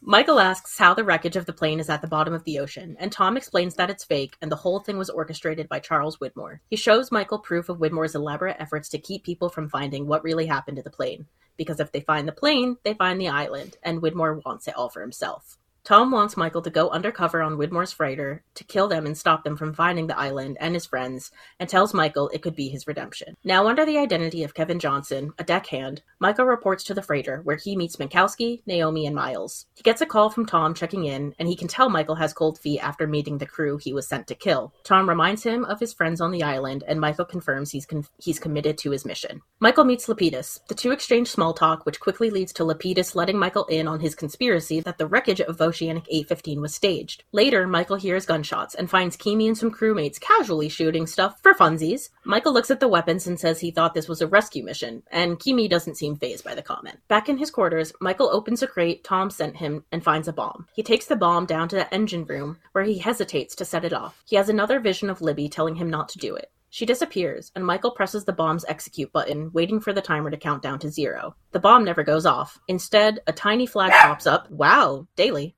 Sorry. Don't know what he hears. The whispers. He's like, tell Casey to shut up. The bomb never goes off. Instead, a tiny flag pops up with a note that says, not yet. He's been bamboozled. Later, Michael is visited by Minkowski, who says he has a call from Walt. Michael eagerly gets on the radio, but it's not Walt, it's Ben. Michael is furious with Ben's antics. But Ben says his plan was never to kill everyone on the freighter. He had to show Michael he's different from Widmore, and wouldn't kill innocent people. Yeah, sure. He tells Michael to get a list of names of everyone on the boat, and then to disable the radio and engine so the freighter never gets to the island. Michael agrees. Whew! Oof. Yikes. Yeah. Yep. All right, well. That's a lot of what that is. Well, now I'm sad. Thanks. I'm so sorry. No, it's fine. It's fine. It's not fine, but you know it's fine. So, Michael's in his dingy apartment. Maybe the same apartment from before the crash? Maybe. But if he's dead in the world's eyes, I'm not sure how he would have gotten it back. Right. Right. Oh, that's true. So I'm not sure. And I also don't know what name he's going by now. Yeah. Oh, You that's know, so like, true. We never yeah. learned that. Well, it doesn't matter. He's not a human. Yeah, right. Yeah, right. You want him to be a Correct. character that's treated like a human? Like, no. And it, like, makes sense? No. Yeah. No. So this is crazy because it feels like it's been months for him, you know, because it's been months and months and months for us, the audience. Yeah. But, get this. They left the island on day 68, okay? Michael and Walt took that little baby boat on day 68. Tom came to talk to him in the alley there, day 74. What? So it's like a week? Michael has been back for less than a week. Yeah. What? So how many days has it been since he shot them? Daily, shut up, dude. Daly has a lot of opinions. That's a good question. Because, like, I'm just, like... Let me check. Do you know, like, PTSD takes years of active recovery Yeah. to deal with? It's been, like, 2 weeks. Yeah, I can get that for you in just a second. On top of everything that happens before that, you know? Day 64. So, yeah, So it's it- been 2 weeks. Well, 10 Yeah. days. 10 days from when he shoots Ana Lucia to when Tom comes to see him in the alley. Wow. Yeah. And I also think that, like, I feel like that timeline is so weird. And I feel like the writers sort of, like, realized, like, oop, we actually don't have enough time to do all the things that we want to do off island. You know, Yeah. like, Friendly is only gone for, like, 2 days in the middle of, like, season 3. And, like, he's only gone for, like, 1 or 2 episodes. You know what I mean? Like, it's just weird to think that he somehow left the entire island, slept with his boyfriend, came back, you know? Like, I feel like the timeline is a little wibbly-wobbly there. I would agree. Yeah. Yeah. Traveling by boat usually isn't particularly fast.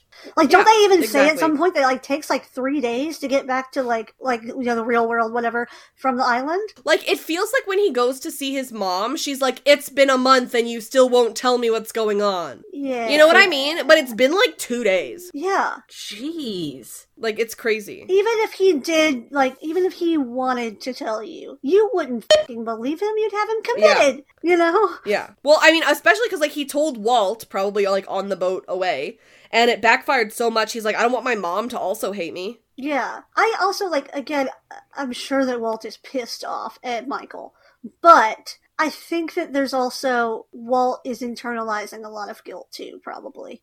Oh, like- absolutely. Like, if you're a kid and, like, your parents are going through crap, like, you always feel like it's at least partly your fault, you know what I mean? Yeah. When your parents are struggling. And, like, we see that with Oh, yeah, he's like, those women died because of me. Yeah.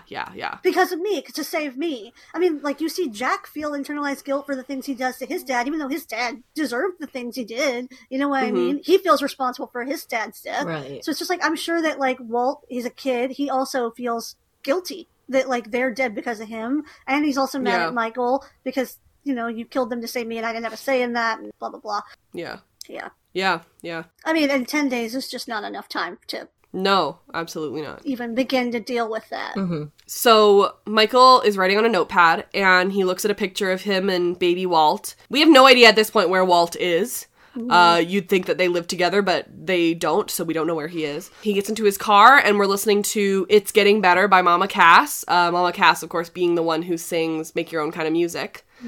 He puts the volume at 17, and I'm like, come on, give me one of the numbers. I feel like, but that means that he flipped it from volume 16, right? Oh, That's what I got.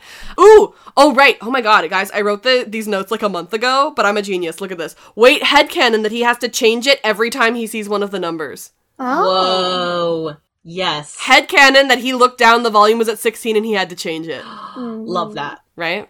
Well, man's Genius. haunted, for sure. So, Yes, absolutely. So he pins the note to his jacket, and he basically runs himself full speed into a storage container. On Lostpedia, it was pointed out that Michael says, I'm sorry, just like he did immediately before shooting Ana Lucia. yeah. Oh, I didn't even catch that. So there's a parallel there. Yeah.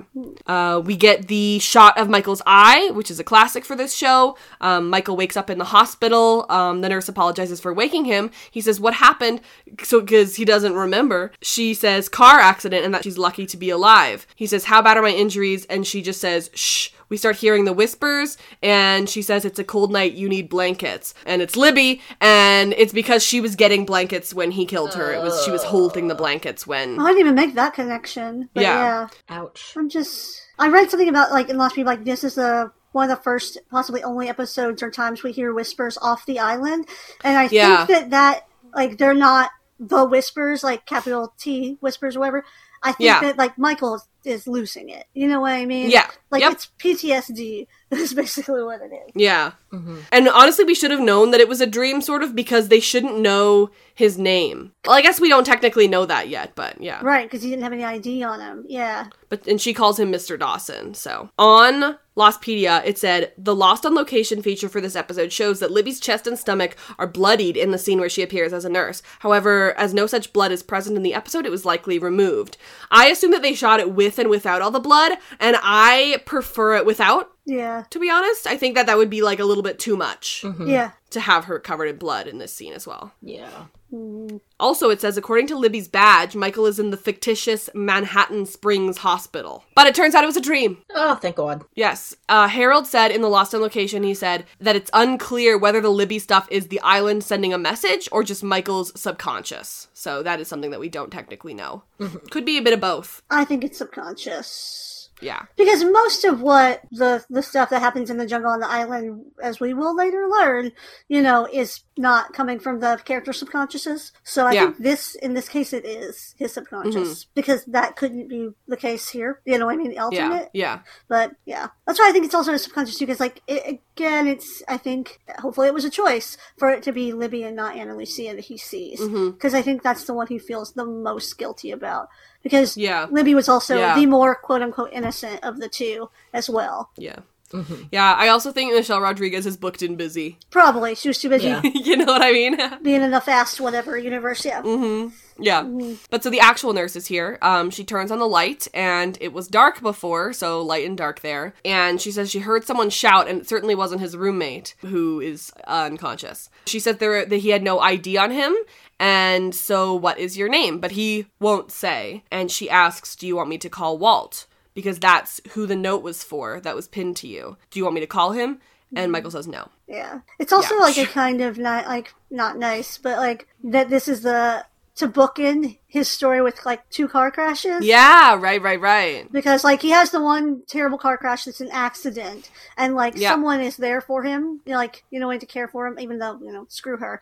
But someone's there for him, and then this one, which was deliberate, not an accident, and no one's coming. He has no one. Right. Oh, yeah. So a while later, I guess he's okay. I mean, clearly he didn't spend very much time in the hospital if it's only been like 10 days or like less than a week before they even left. Well, the island needs him to be better. Yeah, right. Oh, interesting. I wonder, So the island can heal even off the island. Maybe it's like the Tuck Everlasting fountain, man. Once you drink it, it's like it's there forever. Yeah. I wonder if like that happened to Locke. Obviously, he didn't regain use of his legs until he got back on the island, but I wonder if like... Yeah, I didn't even think about that. Yeah. I mean, dude was pushed out of a building and didn't die. Yeah. Cause his fate or whatever, so I'm just... Yeah, Michael's been in 2 car accidents that probably should have killed him. Yeah. So he walks up to the house, and we see a Christmas tree in the hospital as well as here. So we know that it's quite recent because Christmas Eve was just the constant. And this is Michael's mom. And it's interesting because I believe it was Exodus, one of the parts of Exodus, so the season 1 finale, he like used a payphone to call his mom and asked her to take Walt off his hands, like at the airport before the plane crash. Oh. So it's just interesting that now she does have him, even though he would prefer to have him now. Yeah. Right. He asks to come in and she says no. He wants to see Walt and talk to him, and she says he doesn't want to see you. And Michael says, well, it's my right to see him because he's my son. And his mom says, well, I thought that you both died, and then you show up just fine, and I'm not allowed to tell anybody, and I'm not allowed to call either of you by your real names. I don't know what their names are. No spoilers, but we do see Walt at some point continuing on. And he's just, like, in society. Yeah. So, like, he has a new name. I don't know what it is, though, and I don't think we ever learn. I never thought about that. I never thought about the fact that we never learned their new names. Yeah. She says that Walt hardly ever talks to her, and he screams at night. And she tells him that it'll be okay, but you... No, duh. The kid has PTSD. Uh-huh. And you gave up your rights because you won't tell me where you were for 2 months and change. Can I come in? You know the answer to that? I want to see him. No. Just let me talk. I don't know what you said to that boy. But whatever it was, he doesn't want to see you. Please, Ma. He's my son. I have a right. I thought you were dead. They said your plane crashed in the middle of the ocean. But you show up here fine and dandy. Only I can't tell anybody about you or Walt. Can't call you by your real names. He barely talks to me. But he does wake up screaming in the middle of the night. And I'm the one that's got to tell him it's gonna be okay. So until you can explain to me where you were for over 2 months and what happened, you gave up your rights. And I don't like it. I don't know how fair that is. It's not. You're not entitled to know. Also, it's been so little time that they've been back. And, like, clearly we're both dealing with some stuff. You know what I mean? Mm-hmm. We're waking up screaming. Like, give me time. And also, she wasn't, as far as we know, an active part of Walt's life before all this happened. You know what I mean? No, because he was in Australia. Basically, Right. Michael and his whole side of his family were not, basically didn't exist as far as Walt knew. You know what I mean? So it's not like she has any more entitlement to being Walt's caregiver, you know? Yeah, exactly. And, like, I think that it should not be you gave up your right because he doesn't want to talk to you. Like, it should not be... He's a 10-year-old. He doesn't get to decide. Right. But, like, it shouldn't be you don't get to talk to him because you won't tell me something. You don't get to talk to him because he doesn't want to talk to you. You know? Like, it should be about him. It shouldn't be about her. Yeah. Right. But Michael asks her to tell him that he loves him, and she says, yes, I will do that. And then as he walks away, he sees Walt watching him from the window. Mm-hmm. So we know that Walt is not on the island. Mm-hmm. And he's out here being seen on the island by several people. Uh-huh. On the Lost on Location, one of the showrunners, Mr. Lindelof, said he goes to this incredible place of despair, which is that he wants to end his life because everything that he did for his son, and now that his son can't even look at him anymore, why go on living? Mm-hmm. In an interview, Malcolm David Kelly confirmed that he was the actor playing Walt in this appearance, and I get that question because I almost thought that it wasn't him for a second. It doesn't really look like him, and like it's because it's CGI'd in or whatever, but like his face looks weird. Everything about it looks kind of weird. Yeah. In on Lostpedia, it said, according to Lindelof and Cuse in the audio commentary for the finale of this season, the image of Walt in the window was taken from season 1 footage and digitally placed in the shot because Malcolm David Kelly has grown significantly since season 2. And that was always sort of the excuse for getting rid of Michael and Walt. Mm-hmm. But now that we know stuff, I'm like, that was just real convenient for you, wasn't it? And, you know, I also wonder, too... And not even that. This is going a little bit back to, like, the whole mom and Michael and Walt thing. Yeah. Like, when they got back, like, how did Walt come to be at Grandma's house? Like, did Michael just immediately take him there? Or, like, were they together and Mike was like, stay with Grandma while I try and get our new lives sorted out? Or, like... Yeah, who knows? I wonder if Walt is thinking, like, cool, you just dropped me off at this lady's house because you don't want to deal with me anymore, and, like, there's abandonment issues happening again? Because, like, look what happened with Kevin. And... Right. Or not Kevin, you know what I mean, the other guy. Brian. Brian. Yeah. And... Like, the kid's got some abandonment issues. Mm-hmm. You are going to tell me that this show is about a magical island with polar bears and time travel, and you can't figure out a better excuse for why you're not going to feature a kid in your show? Like, because he looks too old. You can't come up with anything for why he's taller. That's the problem. Yeah. No, the problem is racism. The problem is they had a vendetta against Harold Perrineau, and it's disgusting. Yeah. And I don't like it. Yeah. And as Harold touches on in the in Moe's book, like, this feeds into a horrible stereotype of black kids, of black people, of black kids who end up with people who aren't their parents because the parents aren't, you know, quote unquote, like, fit to be parents. And Harold fought against that. He fought against that so hard, and he just got reprimanded for it and punished for it. And it's like, especially like, it's just so gross. In season 1, like, you would think that, like, the writers are on our side in the wavelength of, like, Michael is perfectly fit to be a father. He might not know how yet because he hasn't had the chance. But, like, there's the whole, like, when we're watching the episodes in season 1 where it's Helen, right? Helen is Locke's girlfriend. No, you're right. The other one. Are you asking about Walt's mom? Walt's mom, yes. It's a very white girl Sharon? name. Yes, Sharon, sure. Pretty sure. Let me check. But, like, she's basically being like, I have money, so that makes me a more fit parent. And it's like, that shouldn't matter. You know what I mean? Like, there's all these moments where it's, like, thrown in Michael's face that, like, he shouldn't be a dad because of X, Y, and Z. And it seems clear to me that the show... Oh, I'm sorry, Susan. Sorry, Susan. But it seems clear to me, like, in those episodes, the show is saying, that's baloney. Michael is perfectly fit. We're supposed to be mad at her, I would think. And now you're basically putting us in a situation where, like, no, Michael's not fit to be a dad. Yeah, they're kind of... It's like, oh, okay. Going back on what they already established. Yeah. I have information that I have found on Lostpedia. Oh, no. Oh, no. Okay, so it's a little bit confusing, though, because Michael gets the alias of Kevin Johnson, like, from Tom, after this. It says on Lost, or on Walt's page, because I was checking to find his mom's name, that he goes by Keith Johnson, and we learn this later. But so I guess... Then why would they bother making another alias for him? Why not just be Keith? I wonder if they didn't have them yet. I wonder if they didn't have any aliases. Mom was like, and his mom was like, I can't call you by your real names, but they don't have other names yet. And then they ended up giving them... See, I would have thought that, like... these other names. I don't know. Because I don't know. I don't live a Jason Bourne life. I assume that, like, establishing a new false identity is not a simple process. So yeah. I feel like somewhere in my head, I was thinking that Ben and them, when they made this deal of setting them free and sending them home, they had already put and established these identities kind of for them. Mm-hmm. You know what I mean? Yeah. Because, like, they can't have him going home and saying he's Michael. You know what I mean? Yes, yeah. So, like, maybe they had already... Because, like, they clearly have the power to do those kinds of things. Mm-hmm. So, that's... I don't know. In my head, I was thinking that maybe they had already provided him kind of with a false identity. But maybe not. I had thought so, too. Yeah. But then he says, meet Kevin Johnson, It is shitty, though, if they provide him with a false identity, but, like, you're still living in, like, this real rundown studio apartment. Meanwhile, Arturo's eating shrimp in a penthouse. Come on, man. Come on, Arturo. This is, like, the one instance where I'm not particularly here for the token gay. Yeah. Like, usually I'd be like, yay, more queer characters, but I'm like, okay, well, this feels real.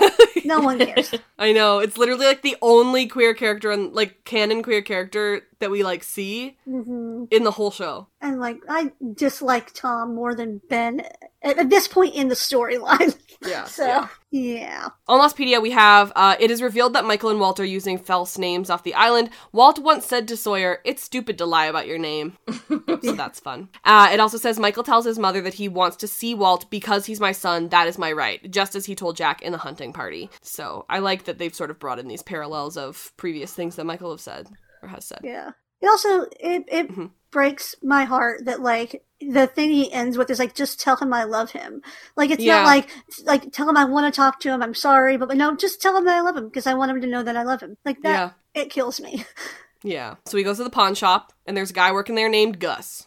And Michael tries to sell Jin's watch that he gave him. And the guy's like, what's this Chinese writing on the back? Ugh, it's Korean, man. Oh my god, Gus. He goes, it's Korean. Like, the guy who gave it to me was Korean. You don't look like you speak Korean. Some Korean people can speak English, and sometimes you find other ways to communicate too. I love... ignorant ass Gus. I love this moment, though, because one, like, yes, Michael, thank you. But he said almost the exact same line, I think, to Hurley. To Hurley, yeah. In season 1, where he's like, they're Korean, man, come on. Because, like, one, I appreciate that it's his character, of all the characters, that's like, come on, guys, let's maybe not dehumanize them and be like, all people who aren't white are just, it's whatever, or all Asian people are the same.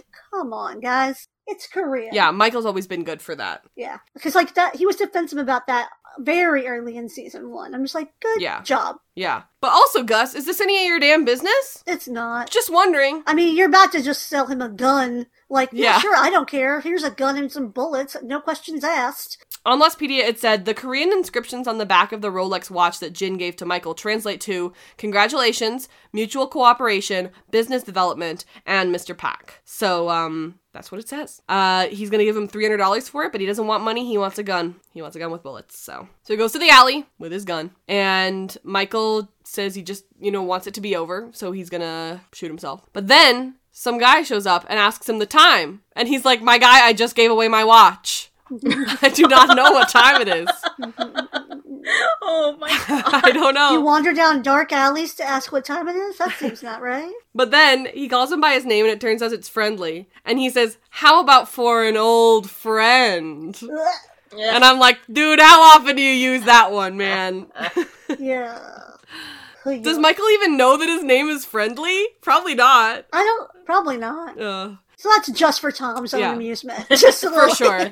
to himself. So the timeline-wise, Friendly has gone off doing this between Stranger in a Strange Land and Par Avion, which does not feel like a lot of time. It's 4 days. So Tom is only off the island for 4 days. And the weird thing about that is when we see him playing football with Jack, which actually I think is the last episode that you were on, Kim, I think so.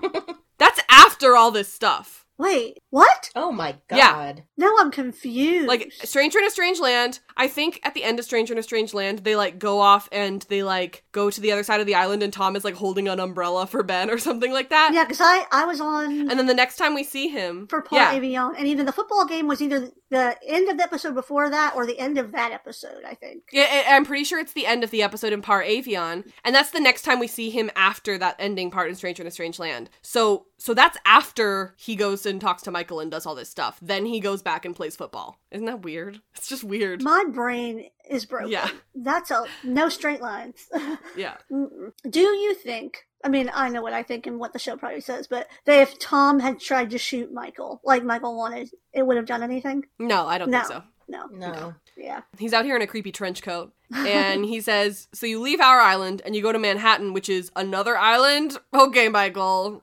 You, man. You're a funny guy. Like, I don't know what else to react to that. Like, I'm from New York, also, like, you know yeah. You sent me back with some peanuts, apparently, and no money or resources, so of course, where else would I have gone? You're not my favorite person. No. And this is where his mom lives, so Yeah. I'm gonna go back to my mom. Yeah. So Michael tries to shoot Friendly, but he ends up, like, getting elbowed in the face. And so Tom is like, chill. And Michael keeps trying to punch him. Tom fully gives him an uppercut and he falls down. And Tom's gonna help Michael up, but then he hits him with an alcohol bottle and he breaks it and threatens him with the broken glass. Tom makes him stop by pointing the gun at him. He drops the bottle and asks Tom to shoot him. And this is very Rousseau. In 215, maternity leave, I'm pretty sure that's the episode, I think she tells Kate to shoot her. Oh. Or, like, Kate and Claire are in that scene, I think. And at that point, Rousseau still believes Alex is dead.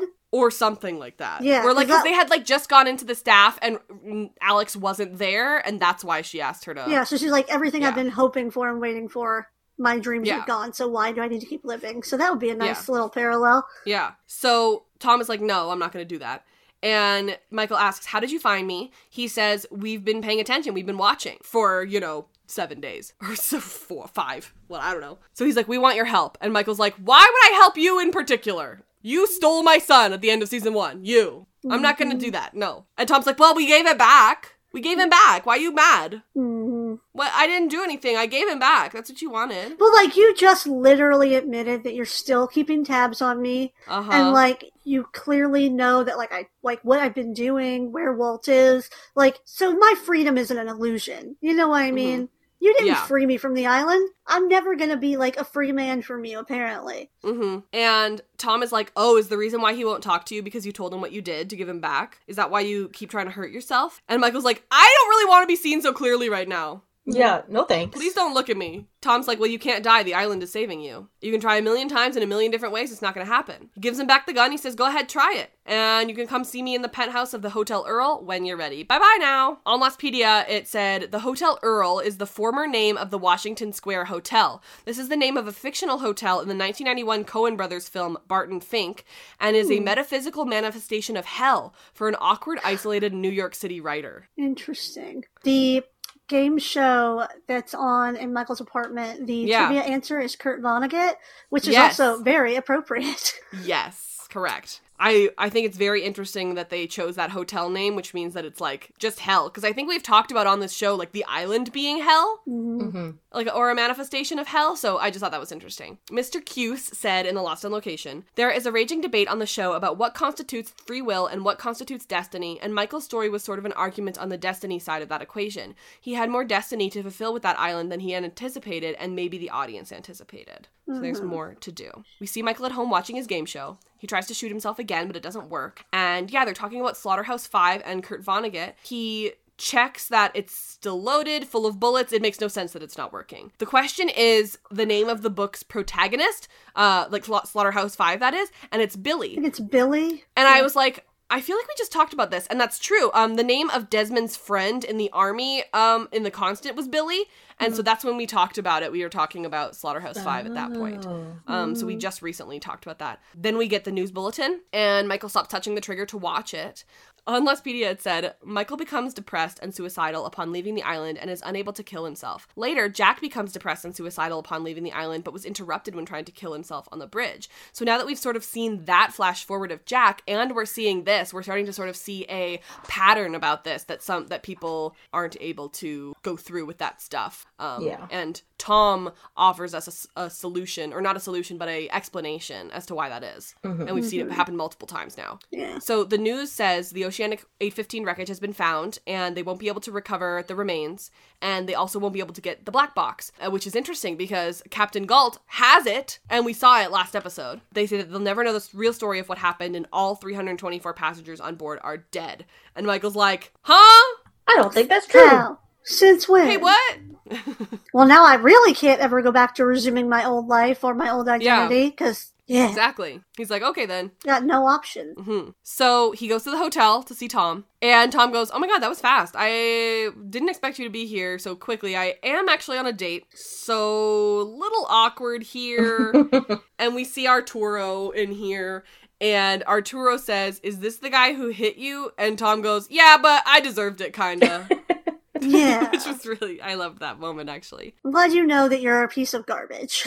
Yeah, exactly. So Tom asks Arturo if he could give some privacy, and he says yes, and he kisses him on the cheek. And I'm like, come on, you cowards! Yeah, right. Kiss on the mouth. Kiss for real! Do a kiss! At least commit if you're gonna throw a token gay in at the last moment. Come on! He's also so much younger, which, ooh, spicy. Yeah! I know. So Tom says that he doesn't get to go off the island much, so he always indulges himself. And I'm like pretty sure that Arturo is like Tom's actual partner. Not just like a call girl, for lack of a better word. Exactly. Well, when he said I indulge myself, I was like, wait, am I stupid? I always thought they were like together, but is Arturo like a prostitute? Mm-hmm. I mean, I feel like it'd be hard to... He's a companion. To, like, maintain an actual real relationship when you spend half your life on a mysterious island you can't tell anyone about. Yeah, we're only back for 4 days at a time. And like Friendly's just his regular or something whenever he goes off? Like, I don't know. Yeah. I kind of like that better, I gotta say. Because I don't think Friendly's the relationship type. Oh. Yeah, because if they have a relationship, the whole thing has to be based on a lie, you know? Yeah. On Lostpedia, it calls him Friendly's lover. So I was like, okay. I don't know. I feel like lovers would kiss on the mouth, but alright. Either way, Friendly's gay, which is, we saw 301, Friendly told Kate that she was not his type. So they've been known. Mm-hmm. They literally killed Friendly and was like, okay, now let's tell everyone he's gay. It's very Dumbledore. Mm-hmm. Dumbledore's dead now, but he was gay. Well. The whole time he was gay. Sure. You don't get cookies for that. Okay, sure. Arturo's name may refer to Italian quick change artist Arturo Brachetti, who is known to be gay. So that's probably where Arturo's name came from. And I was like, wait, if Arturo and Tom are actually together, does Arturo ever learn that Tom died, or does he just never come back? Oh, you precious bean. I mean, even if they aren't together, but like they're regular hookups, like what if he's like, oh, whatever happened to my regular? Did he not like the last time? Yeah. Mm-hmm. No. Poor Arturo. Oh, honey. In the Lost on Location, Harold said, and I quote, Mr. Friendly's gay. Right on. I thought that was cool. Good job, Harold. Which I loved. And of course, Harold playing Mercutio, I was like, I've seen this guy play a drag queen. I know the Harold is chill as hell about that stuff. The gay icon. Yeah. Oh, love it. So Michael's like, wait, do you just come and go? And Tom is like, some of us. Anyway, do you want a drink? And Michael's like, no. We need to talk more about that. Can you tell me why my freaking plane's at the bottom of the ocean? Like, we're not friends, man. Tom is like, oh, yeah, that's not the plane, obviously. This Widmore dude staged the whole thing. And Michael's like, why? Tom's like, because he doesn't want anyone else to know what happened to the real plane but him. You want a drink? What I want is for you to tell me what my plane is doing at the bottom of the ocean. That's not your plane. It's a phony. A man named Widmore put it down there and he staged the whole wreck. Staged? Why would he stage it? Because he doesn't want anyone else finding where the real plane ended up, except for him. I'm supposed to believe this? When you tried to kill yourself again, how did you survive? Did the gun just, like, not go off, or did the bullet, like, ricochet away? That's the thing, too, is, like, just Tom is keeping tabs on him. He says it like he knows for a fact that Michael tried again. Is that just because he knows that, like, Michael was clearly so desperate that a man who wants to die that badly is not going to do it, like, just give up? Or that's what I assumed. Yeah. Yeah, it's possible that he knows more. It's also just, like, so patronizing and like, his whole tone about it is just, like, he just doesn't care that Michael is this, like, in tragic despair. Yeah. Like, oh well. Michael wants proof that Widmore did this. Tom gives him the file and he sees it all. He sees the dug up graves, the receipts, the picture of the cemetery in Thailand where he got all of the corpses, the purchase order for the plane, the shipping logs of the freighter that put it down there. And he says, do you have any idea how much money it would cost to bring the bodies up to identify? So, they're not gonna do that because nobody can afford that. So Michael goes, what do you want from me? Tom says, Widmore has a freighter on its way to Fiji, and we think that he knows where the island is and he is going there. So you are now on the boat. Your name is Kevin Johnson, and he gives him his credentials, and he's smiling in his passport photo. Is that allowed? It's technically not. As someone who now works at a retail chain and takes passport photos multiple times a week, you're not allowed to smile. Kim is like, I'm an expert on this, actually. Yeah. I take, like, at least 20 a week. It's insane. Is it possible that it was allowed in 2004? Or was it, like, never allowed? It may have been allowed, because I know, like, some states you can't smile on your driver's license, some you can, so it may have been allowed before. I feel like I'm kind of smiling in mine, and that would have been, like, 4 years ago or something. But I'm gonna see if... I also do want to point out that, like, he doesn't ask Michael to be Kevin Johnson, or, like, so you're gonna go get on this boat and this is your new identity. He's telling him, it's a command. Were you allowed to smile? I know the driver's licenses, it varies by state. Yeah. Well, what constitutes a smile? Oh, we have a biometric software that checks. Oh my god. It's very fancy. That's crazy. You can't, like, tilt your head one way or the other. You can't, like, be winking, no smiling. Oh my god. It's really hard to take ones for babies because it says that, like, their head ratio to body size is incorrect. I'm like, well, no, duh, they're a baby. That's funny. I can't seem to figure out when the passport thing happened. Oh my goodness. Yes? The rule about smiling, it looks like, was stated in 2004. Oh. So if this passport that they've made is, like, from before 2004, which makes sense because you can get, like, a 5-year or a 10-year passport. They're good for 10 years now, yeah. That's possible that he would have been allowed to smile in that. Where did they get that picture of Mike? I wonder if they took it from his original passport. Yeah, possibly. That would be my guess. It says that he was born July 8th, 1963, which would make him a Cancer. That checks out. But I wouldn't think that's his real birthday, but who knows? It said on Lostpedia, Kevin Johnson and Dean Moriarty, same... So Kevin Johnson being this fake passport, and Dean Moriarty, which was Ben's fake passport in The Economist, share the same passport number. No, you can't so, do oops. that. It is HNSO 12153, which references Hanso, which HNSO, and 2 of the numbers, which is 4 and 8. So 121 equals 4, and 5 and 3 equals 8. That's a lot, but that is what it is. Sure, we got there, sure.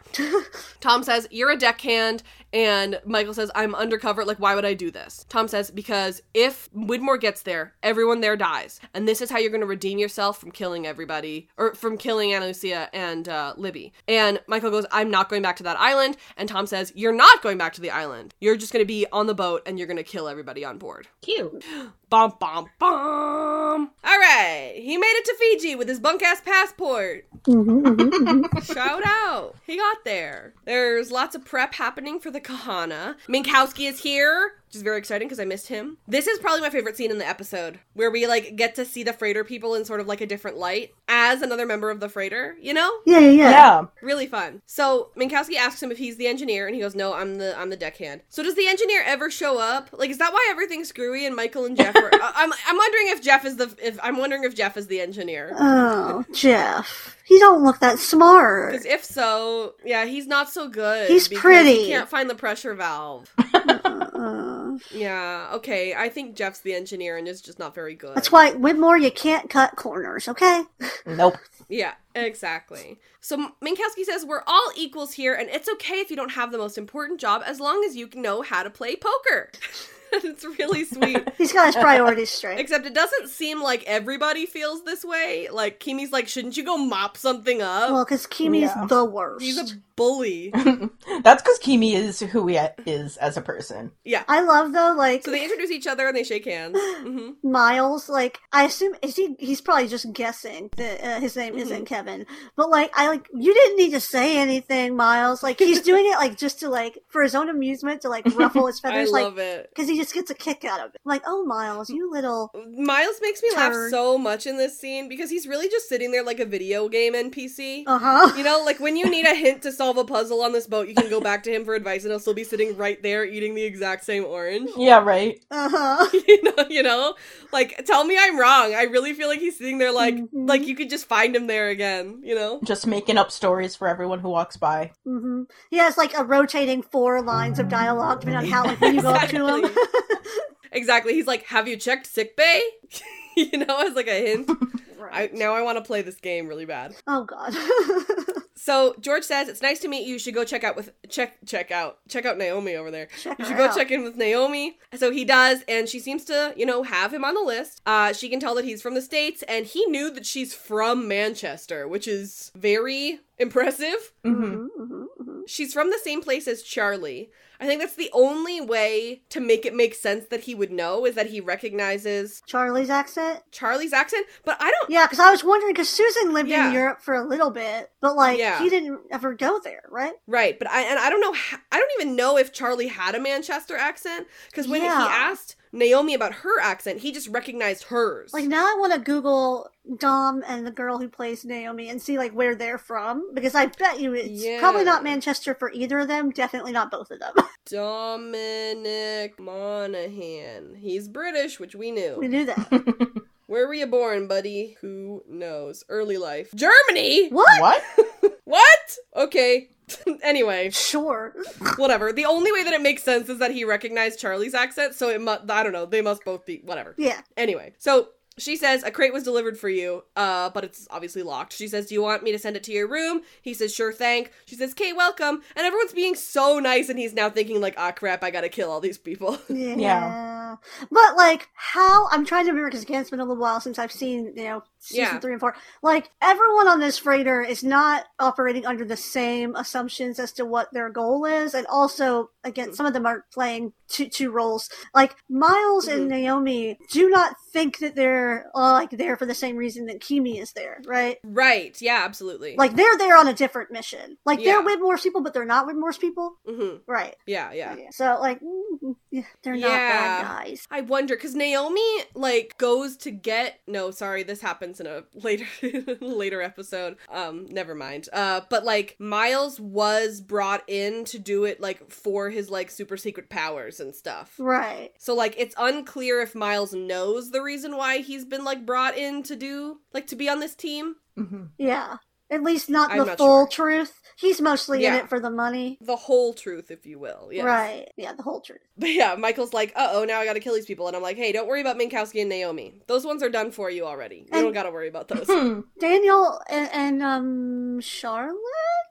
Uh-huh. They're not on the freighter? They would have been when Michael went on there, but they are not currently in the present timeline. Okay. They're on the beach, yeah. Okay. So then we have Miles, and he says, you're not named Kevin. Yeah. He's just vibing, eating an orange on a crate. Michael's like, be cool, man, come on. Miles' goals. Yeah, oh my god, and Michael's like, I immediately screwed it up. Mm-hmm. And then Miles is like, JK, I don't care. Everyone sees through me. Everyone sees right through me. And Miles is like, just kidding. It's okay. Most of us are lying about something. So it's fine. He's like, okay. George, Lukowski.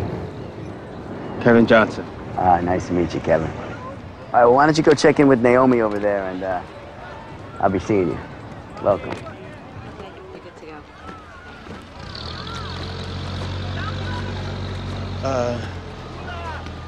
I'm reporting for duty. Kevin Johnson. Naomi Dorick, pleasure. So you're from the States, yeah? New York. Yeah, I could tell from the accent. Manchester? How'd you guess? You can head on board. Oh, one of these crates was delivered for you. I'll have it delivered to your berth. Yeah. Welcome aboard, Kevin.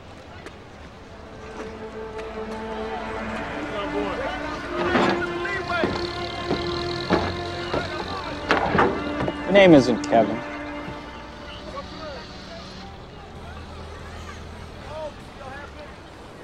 Don't worry. 80% of the people on this boat are lying about something. Orange? So Michael gets a call, and it's Friendly asking how it's going, and he says he must not like flying much. And I'm like, yeah, good one. Thanks. Love how, like, blasé you are about my PTSD. It's cool. Don't worry about it. But thanks. He got his package, and he's like, yeah, wait a few days and go for it. And we see in the background, or I think we just hear it maybe, Naomi admitting Kimi onto the boat, and I'm like, no, don't do it, he sucks! He's the worst! Don't do it, don't let him on! No! And it's also funny that she calls him by his last name. She's like, welcome, Kimi. Like, he must have introduced himself like that, you know?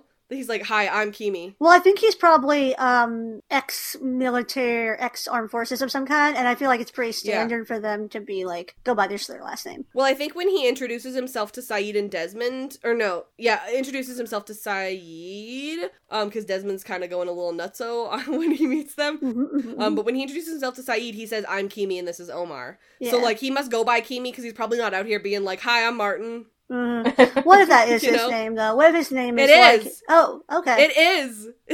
I don't like that either. Yeah. Seems like a nerdy book name, like bookish, like cute. Right. He doesn't deserve it. Boy, not you. Correct. So Tom can tell that Michael's sort of getting cold feet about it because now he's met some of them. And Michael's like, yeah, fully, yeah.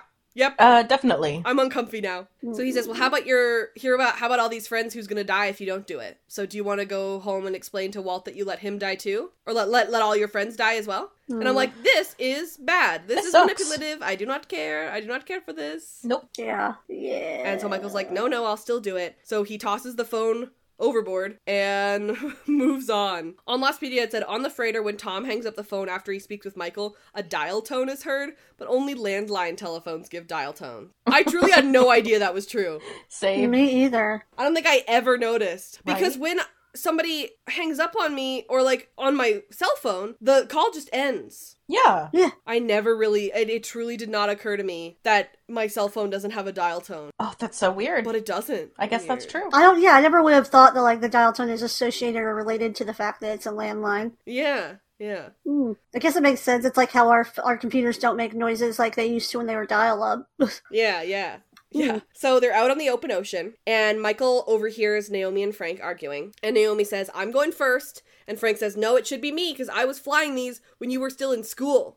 And she goes, no, you need to transport the science team. And Frank goes, what are you doing then? And she goes, not telling, and she leaves. I love Frank Lapidus so much.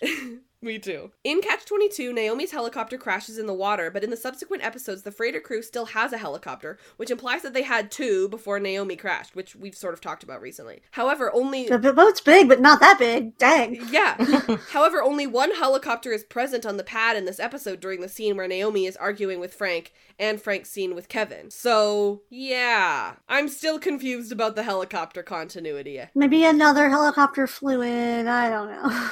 Who knows? So, Frank walks up to Michael and pulls a cigar out of his pocket. Can I tell you guys a secret? Yes. Please do. I'm embarrassed. Would love to hear it. So when I do my notes, I look at the transcript first, and then I watch the scene after I've written all my notes from the transcript. Oh, interesting. The transcript said that he pulled a stogie out of his pocket. You didn't know what a stogie was? Or? Your girl read hoagie. I was gonna say you read it as hoagie, didn't you? You just pulled a submarine sandwich out of it. I had in my notes, I was like, starts eating a random sandwich he produces out of a pocket somehow. Like he had Subway in his carry-on. Jimmy John's is freaky fast, but they can get to you at sea. Dude, I was reading I was watching the scene after I had done my notes, and I was like, wait, what about the sandwich? Where did the sandwich go? And then I had to watch it back, and I was like, oh, that's not.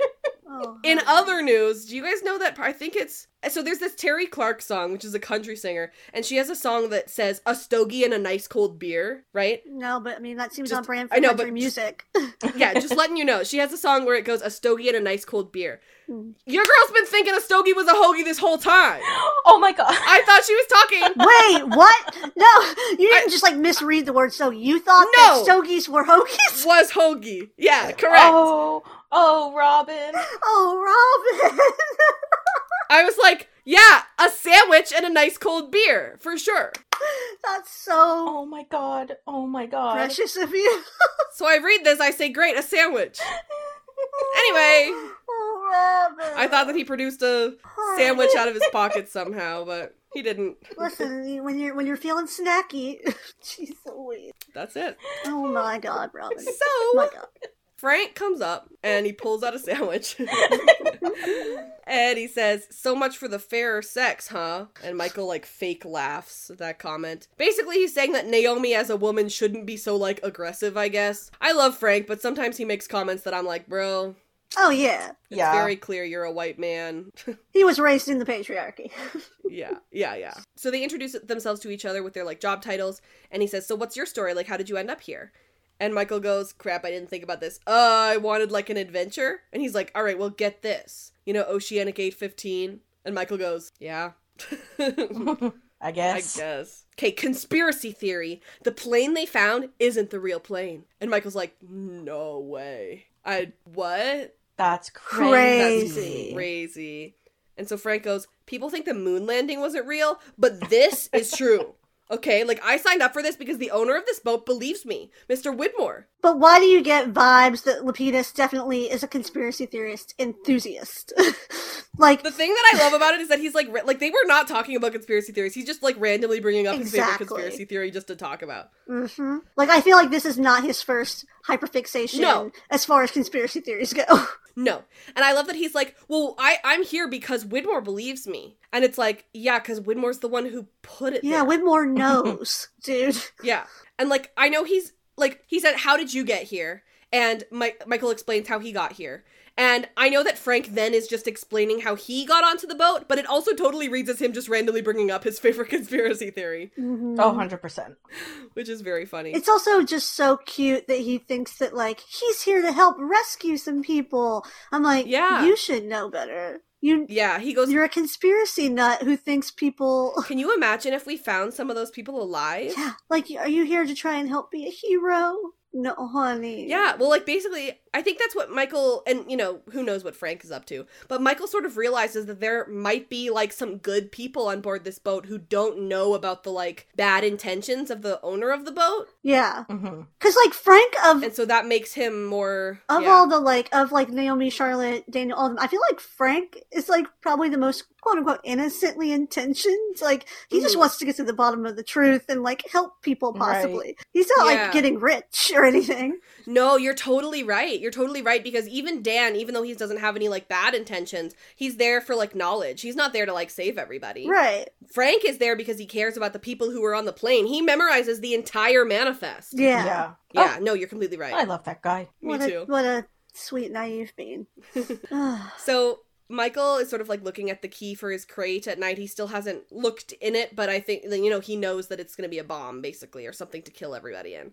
Or with. We later see him, cleaning on deck, and these dudes are throwing up, these clay pigeons or clay, discs, basically, and Kimi is shooting them. So Michael approaches and asks what they're doing, and I'm like, bro... Lay low, man. Just lay low, dude. Right. But, also, props to Harold, because, when you very first, hear the gunshots and then you see Michael, he flinches a few different times, yes. and you're like, he has PTSD!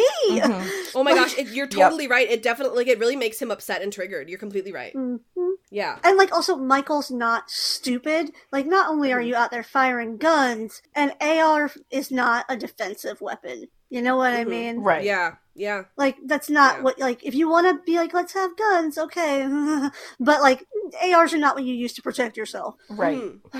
So he says, like, oh, look at us, we're shooting things for fun, And Michael goes, why? Aren't we, like, rescuing people? Why do we need guns? And Kimi's like, don't you have some cleaning to do? Well, that wasn't a no. Which is, like, not the vibe that Minkowski described. Minkowski said we were gonna have fun.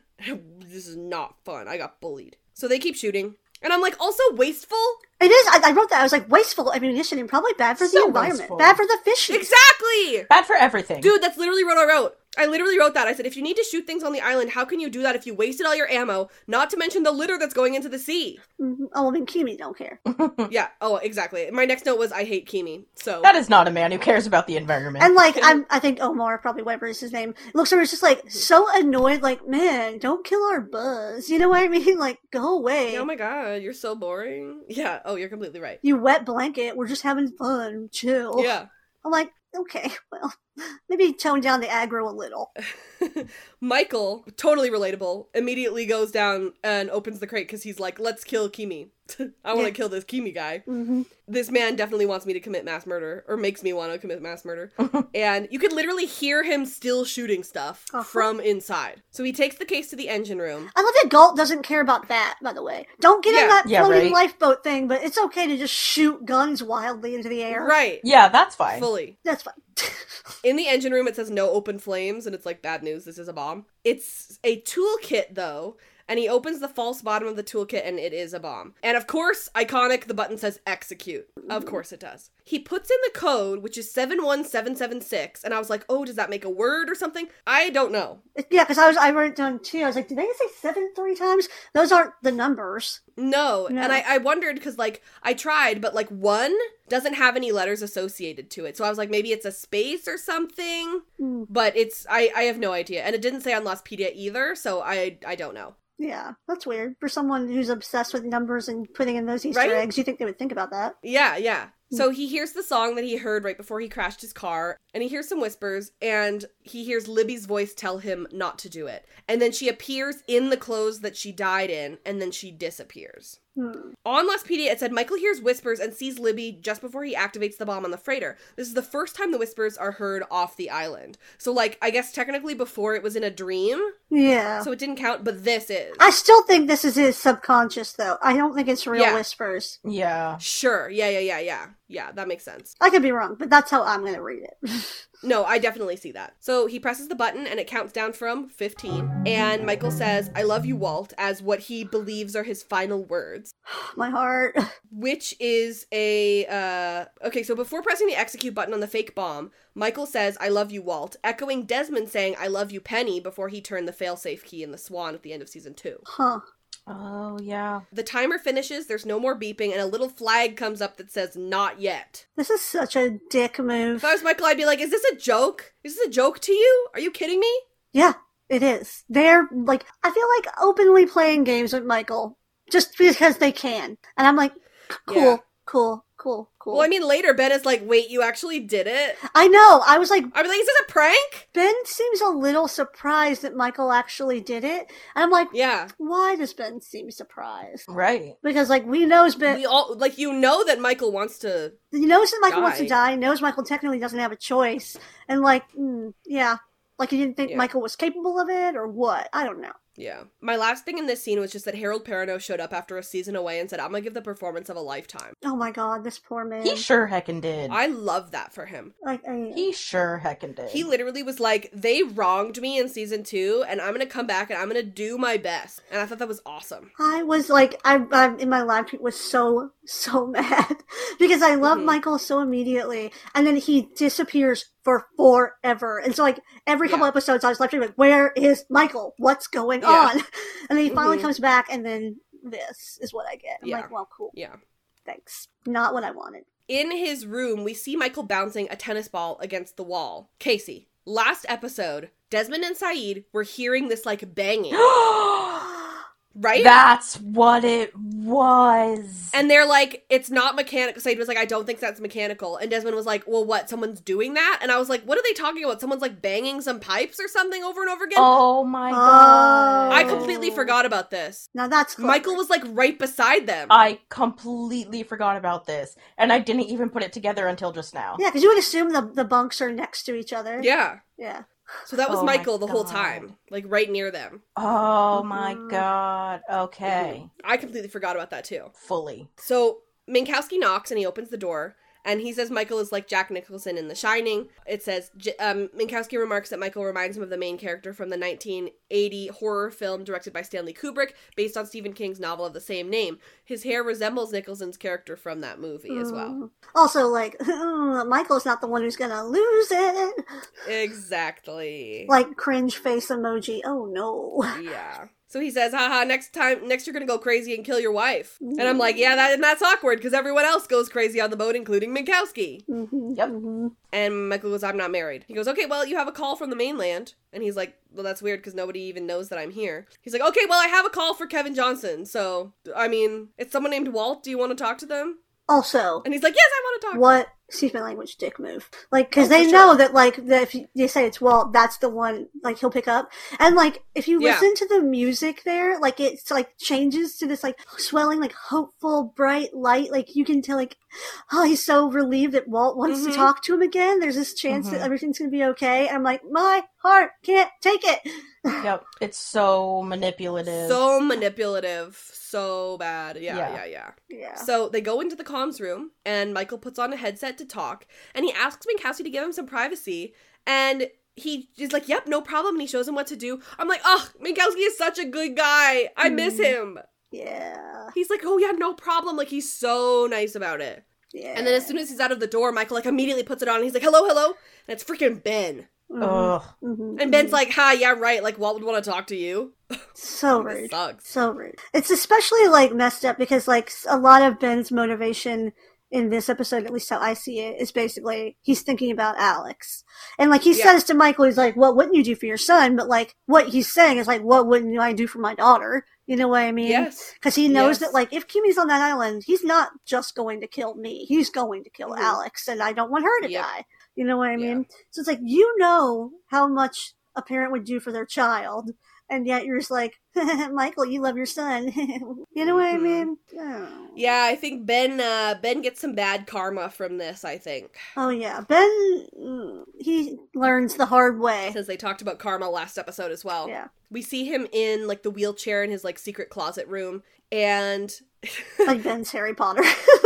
He's like, hello, Michael, are you still there? He's like, no, babe, I hung up on you. I tried to do the thing, and it said not yet. And Ben's like, oh my god, really? You actually did it? And then Michael, like, accidentally, like, shouts about a bomb, and I'm like, hey, not the best choice, man. Oops. I mean, honestly, though, what does it matter? You know what I mean? Yeah. Because, like... what's anybody gonna do about it? If they hear, are they gonna kill him? He can't be killed, apparently. You know? Yeah, good point. So Ben's like, well, there are nice, good people on that boat, and they don't know what Widmore is. I'm showing you the difference between me and him. I never kill innocent people, but he kills innocent people. And I'm like, I'm pretty sure I watched a whole episode called The Man Behind the Curtain about how you killed, like, a whole bunch of people. Oh, yeah. Yeah, that sure did happen, didn't it? So I think someone's a liar. He can be redeemed, right? Yeah, someone's a liar, I think. Right? He has motivations that are totally justified, for sure. And Michael's like, well, you killed Anna Lucia and Libby. And Ben's like, that was you. I don't blame you, though. Like, you had to get your son back, right? You put me on this boat. Talked me into blowing it up. And when I push the damn button, a flag pops up. You actually activated the bomb? It's not a bomb, it's a joke. There are people on your boat who are innocent. They have no idea that the man they work for is a monster. A killer without conscience or a greater purpose. I had to show you the difference between him and me. When I'm at war, I'll do what I need to do to win, but I will not kill innocent people. Anna Lucia and Libby? They were innocent? You killed them, Michael. No one asked you to. I don't blame you, Michael. We did did have your boy. And what wouldn't a man do for his son? He's like, I didn't ask you specifically to do that. I'm like, yeah, but you knew. Sure. So Ben asks him to compile a list of every single person on the boat. He says, next time I call, you're going to give me that list, because Ben loves a list. And then you're going to destroy the radio room so there's no communication. And you're also going to take out the engines so that the boat can never get here. And Michael says, yes. And Ben says, now you're also one of the good guys, which is a callback to when he always said at the end of that doc, we're the good guys, Michael. No. That's like when a guy says, I'm a nice guy. If you were a nice guy, you wouldn't have to say you're a nice guy. Uh-huh. And you wouldn't be, like, trying to get cookies for it. No, You say, you're doing such a good job, Michael. You're one of the good guys now. And Michael cries. Also, as if he has a choice. Right. And I'm like, yeah, I mean, he really do be in a pickle. Mm-hmm. You know, there's nothing... Yeah, it's really sad. He can't live, he can't die. It's a tragedy. Top to bottom. And then all of that, and then Saeed is like, okay, I'm going to totally blow your cover now. Mm-hmm. Sad. You're doing this to save, technically me and all my people, but I don't care. You're a traitor. Anything else, you guys, or can we go on to segments? We can do segments, that's cool. Yeah.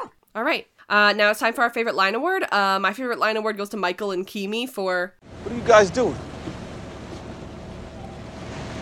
What's it look like we're doing? We're shooting things. Love it. My favorite line award is quite simple, but it made me giggle. So it goes to Hurley for... We're here for him. Oh, we kind of knew that forever ago. I love him. My favorite is Michael in the pawn shop. Like, why is there Chinese writing all over it? It's Korean, man. Yes, love it. Iconic. I think that if we're going to do that, I think I might give an honorable mention to Arturo and Friendly for... Is this the guy who hit you with a champagne bottle? Yeah, but I had it coming. So true, so true. Well deserved. Our next segment is Man of Science, Man of Faith. We're going to talk about Michael. What do you guys think, Man of Science or Man of Faith this episode? I think he's a man of faith, but I don't think he has any other choice but to be a man of faith. I mean, he's tried, denying it, and then his destiny said, no, you don't have a choice. Yeah. I agree. Yeah. All right.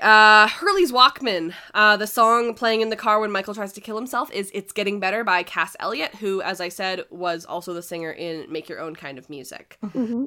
Did they do the thing? The thing is when they say the name of the episode. In the episode, they say Kevin Johnson several times, but Meet Kevin Johnson is only said once. So here is that. You just got a job on that boat. Meet Kevin Johnson.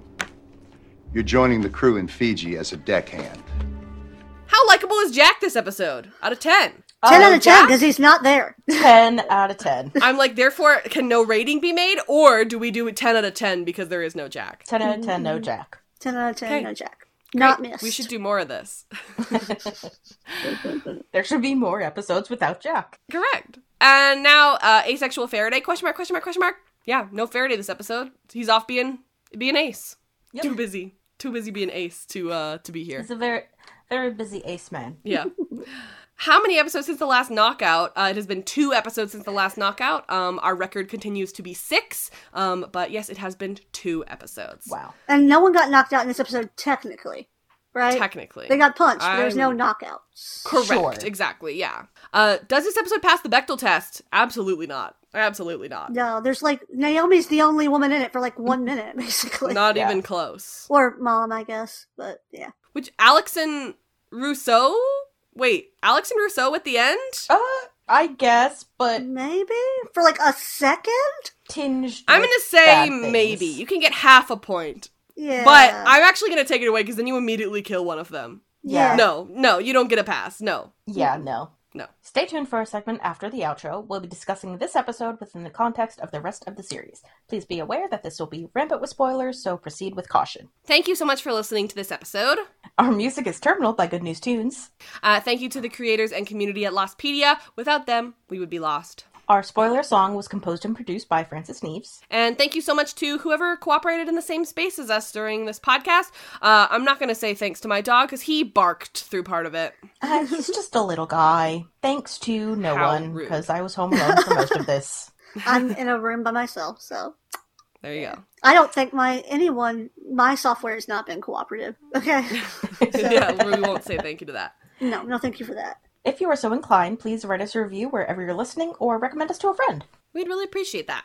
If you're a fan of The 100, we'd like to talk about that show too. We did seasons 4 to 7 as they were airing, and now we're going back to the good old days. Season 3 is done. We're in the middle of season 2. We were on hiatus for Riverdale, but weirdly enough, by the time that this episode comes out, the Riverdale will be over. So wow. The 100 will be starting back up very soon. If you're a fan of Riverdale, we'd like to talk about that show too. We did an episode for every single episode of Riverdale, and I can say that now, that every episode of Riverdale has a podcast, and now it's done. Wow. So now's the best time to go back and listen to it. If you're a fan of Stranger Things, we'd like to talk about that show too. We did seasons 1 to 3. And now we are covering season 4 long form this year, hoping to get through the first 4 episodes this year. Hopefully another one comes out very soon. Eek! You can follow at The Afictionados on Twitter, Facebook, Tumblr, Instagram, mostly Twitter, but Robin does make GIFs of our favorite line awards on Tumblr. And we also have TikTok now, so go check that out. Yeah, please. Ooh. I work hard on making little TikToks of every episode.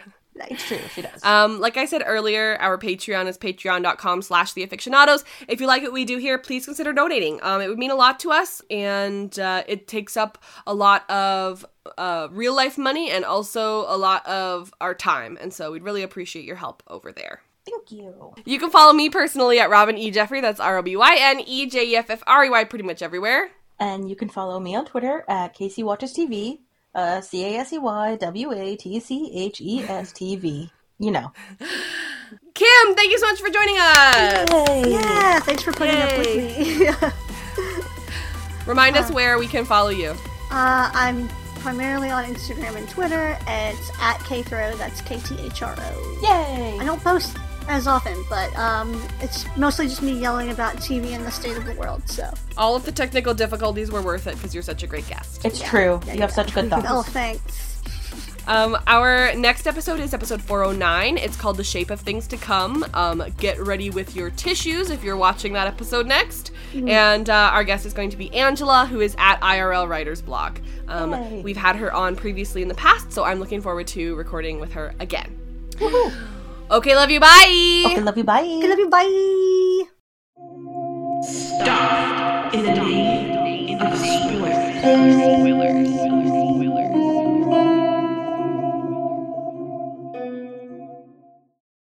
Yay! Spoilers! Okay, so a couple of fun facts from Lostpedia real quick before we go in. But this is Alex's last appearance outside of a Ben-centric episode. So every other time we're going to see Alex in this show, it is always in an episode that's about Ben.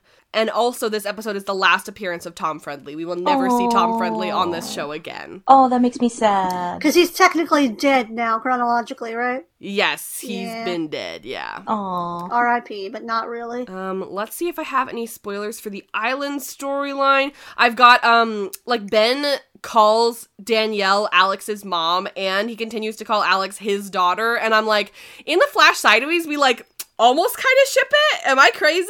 No, I think they want us to ship it. And, I don't hate it, but I'm also not necessarily here for it. Yeah, exactly. I'm sometimes stuff happens in the Flash Sideways, and I'm like, can we stay here for a little bit, though? Can we explore this a little bit more? I'm, waiting for the Miles and Sawyer buddy cop, Oh my god, I live for it. I want it. Yeah. Yes. As for the freighter, let's see if I've got anything. Oh, just the thing about Michael becoming the Whispers. That's what we were talking about, is that, they make Michael one of the most hated characters on the show, and then they bring him back to do this and then die, and then they won't even let him have an afterlife. They won't let him go to the church. He isn't in the Flash Sideways because he's stuck on the island for being a bad person. Yeah. It's so gross. It's really not good. Very gross. Yeah. Hey guys, real quick, just inserting a conversation that we had during the non-spoilery parts that was too spoilery to include, just real quick so you don't miss anything. Can someone remind me what happens in season 6? Sure. Michael reveals that he is one of the Whispers, and that the Whispers are people who, like, did bad things on the island and can't move on. Oh, right. It basically is like, you don't get an afterlife. And he's not in the Flash Sideways. Right. Yeah. He's not in the Flash Sideways. He's not in the church. He doesn't get to go to the church, presumably ever. It makes me so mad that of all the characters who've all done horrible things, that, like, he's the one that doesn't get to have a happy ending, not even in the afterlife. Like, he spends so little of his life with Walt, like, desperately wanting to be with him. He's finally reunited with him under these horrible circumstances, gets very little time with him, which is very tenuous at best. They're ripped away, and then he gets him back, and Walt doesn't want anything to do with him. And then dies and doesn't even get to be with Walt in the afterlife. Like, I understand Walt having so much, like, guilt and anger at Michael and probably also at himself, but, like, he's 10, you know what I mean? Like, this kind of thing's gonna take time. Yeah. Like, I think that the adult Walt, who, spoiler, later goes on to work with Hurley and, like, be part of, like, the island, like, keeping it alive or whatever, like, would understand, or, like, would come to, like, not say, like, condone it, but understand what happened, you know what I mean? And that, like, Michael didn't totally have a choice, and that he did it out of love, and all that. Like, I think they could have gotten to a place where they could have been in each other's lives again, and he's not even given that. I mean, if you're gonna say that Ben's redeemable, because, like, he's not in the church, but he's at the church, you know? Yeah. But, but Michael's not. That's messed up. Yeah. As for the Flashes, I have the reason why Michael can't kill himself is because Jacob is saving him so that he can come and, like, be on the freighter, and he's, like, basically the island isn't done with him. Well, because, like, they do need to stop the freighter from getting to the island. Like, that's a real thing. Because, like, people are going to die. Spoiler, they do die when they get there. So the thing they're asking Michael to do is terrible, but it's something that does need to happen one way or another. And so he's trying to protect the island, but, you know, also using someone as your hitman. Yeah, well, and also, like, this is cool and interesting because, I mean, like, the reason why Locke doesn't die is, like, I am fully under the understanding that Locke did die. And then we see in the season 5 finale, we see Jacob, like, walk up to him and put his hand on his shoulder, and then Locke wakes up. I think Locke died and Jacob saved him in that moment, personally. In what episode? In the season 5 finale. Okay. Yeah. Because I thought Locke died, like, legitimately died when he hangs himself, or, like, it's, again, been a while since I've seen it. Yeah, this is just, it's a flashback. It's a Jacob flashback. Yeah. But it's cool because, like, we hear about how, like, you can't die in this episode. And then in season 6, we have that whole thing about Richard and about how... He literally can't die. Like, Richard tries to blow... Yeah, he tries to blow himself up in the Black Rock. And Jack, to save Richard, sits there and it's just like, Jacob might let you die, but he's not gonna let me die. And so Jack sits there and the dynamite doesn't go off. So, like, we sort of see that as, like, it's a continuation and it happens... throughout the rest of the show. I actually don't have anything else. Everything else is sort of stuff that just continues to happen throughout the season. I'm sad about Rousseau, and I'm sad about Carl, and I'm sad about Alex. It's sad. I don't care for the temple, and I don't care that we're starting to head toward the temple. Yeah. The temple never spoke to me. You're right. I wish we wouldn't. Yeah, I don't love that. I wish we wouldn't. I don't care for that storyline. Yeah.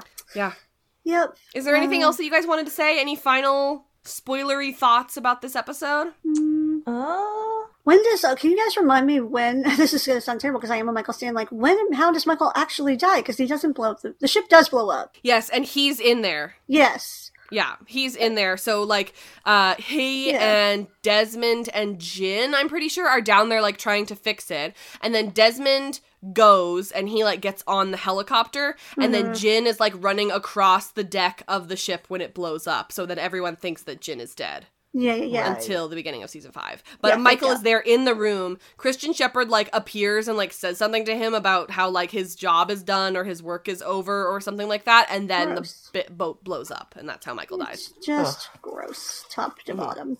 Yeah. The man has no agency, like, literally the entire time he's on the show. No, it's not a spoiler. But Harold Perrineau is a gift to all of us. And he deserved better. Yeah. It's and, true. Yeah, it's just a tragedy. I don't understand how anyone can, like, watch the show and not ultimately sympathize with Michael to some degree. Yeah. Because, Yeah. like, and not ultimately, as someone who personally has been suicidal at some point in my life, like, that's a tragedy for anyone to go through. And to get to that place where you're genuinely going to do it and then find out, like, oh, I can't even do that. Like, I don't know how you move forward as a person. Like, that's an unfathomably tragic thing. And, yeah, I don't know. By the way, you're not alone in the world, okay? If you're feeling sad, like, talk to your friends. Where are your friends? Yeah. Yeah, that's true. Come yell about the TV shows on the internet with me. Well, once again, Kim, thanks so much for joining us. We do appreciate it. You guys can check out the description for where you can follow all three of us. At The Afictionados is where you can follow the whole podcast network. Our Patreon, like I said, but a few minutes before, is patreon.com/theafictionados. And we love you guys so much, and thank you guys so much for continuing to support us in this trying time. Okay, love you, bye! Okay, love you, bye! Okay, love you, bye for real! Bye! Yay!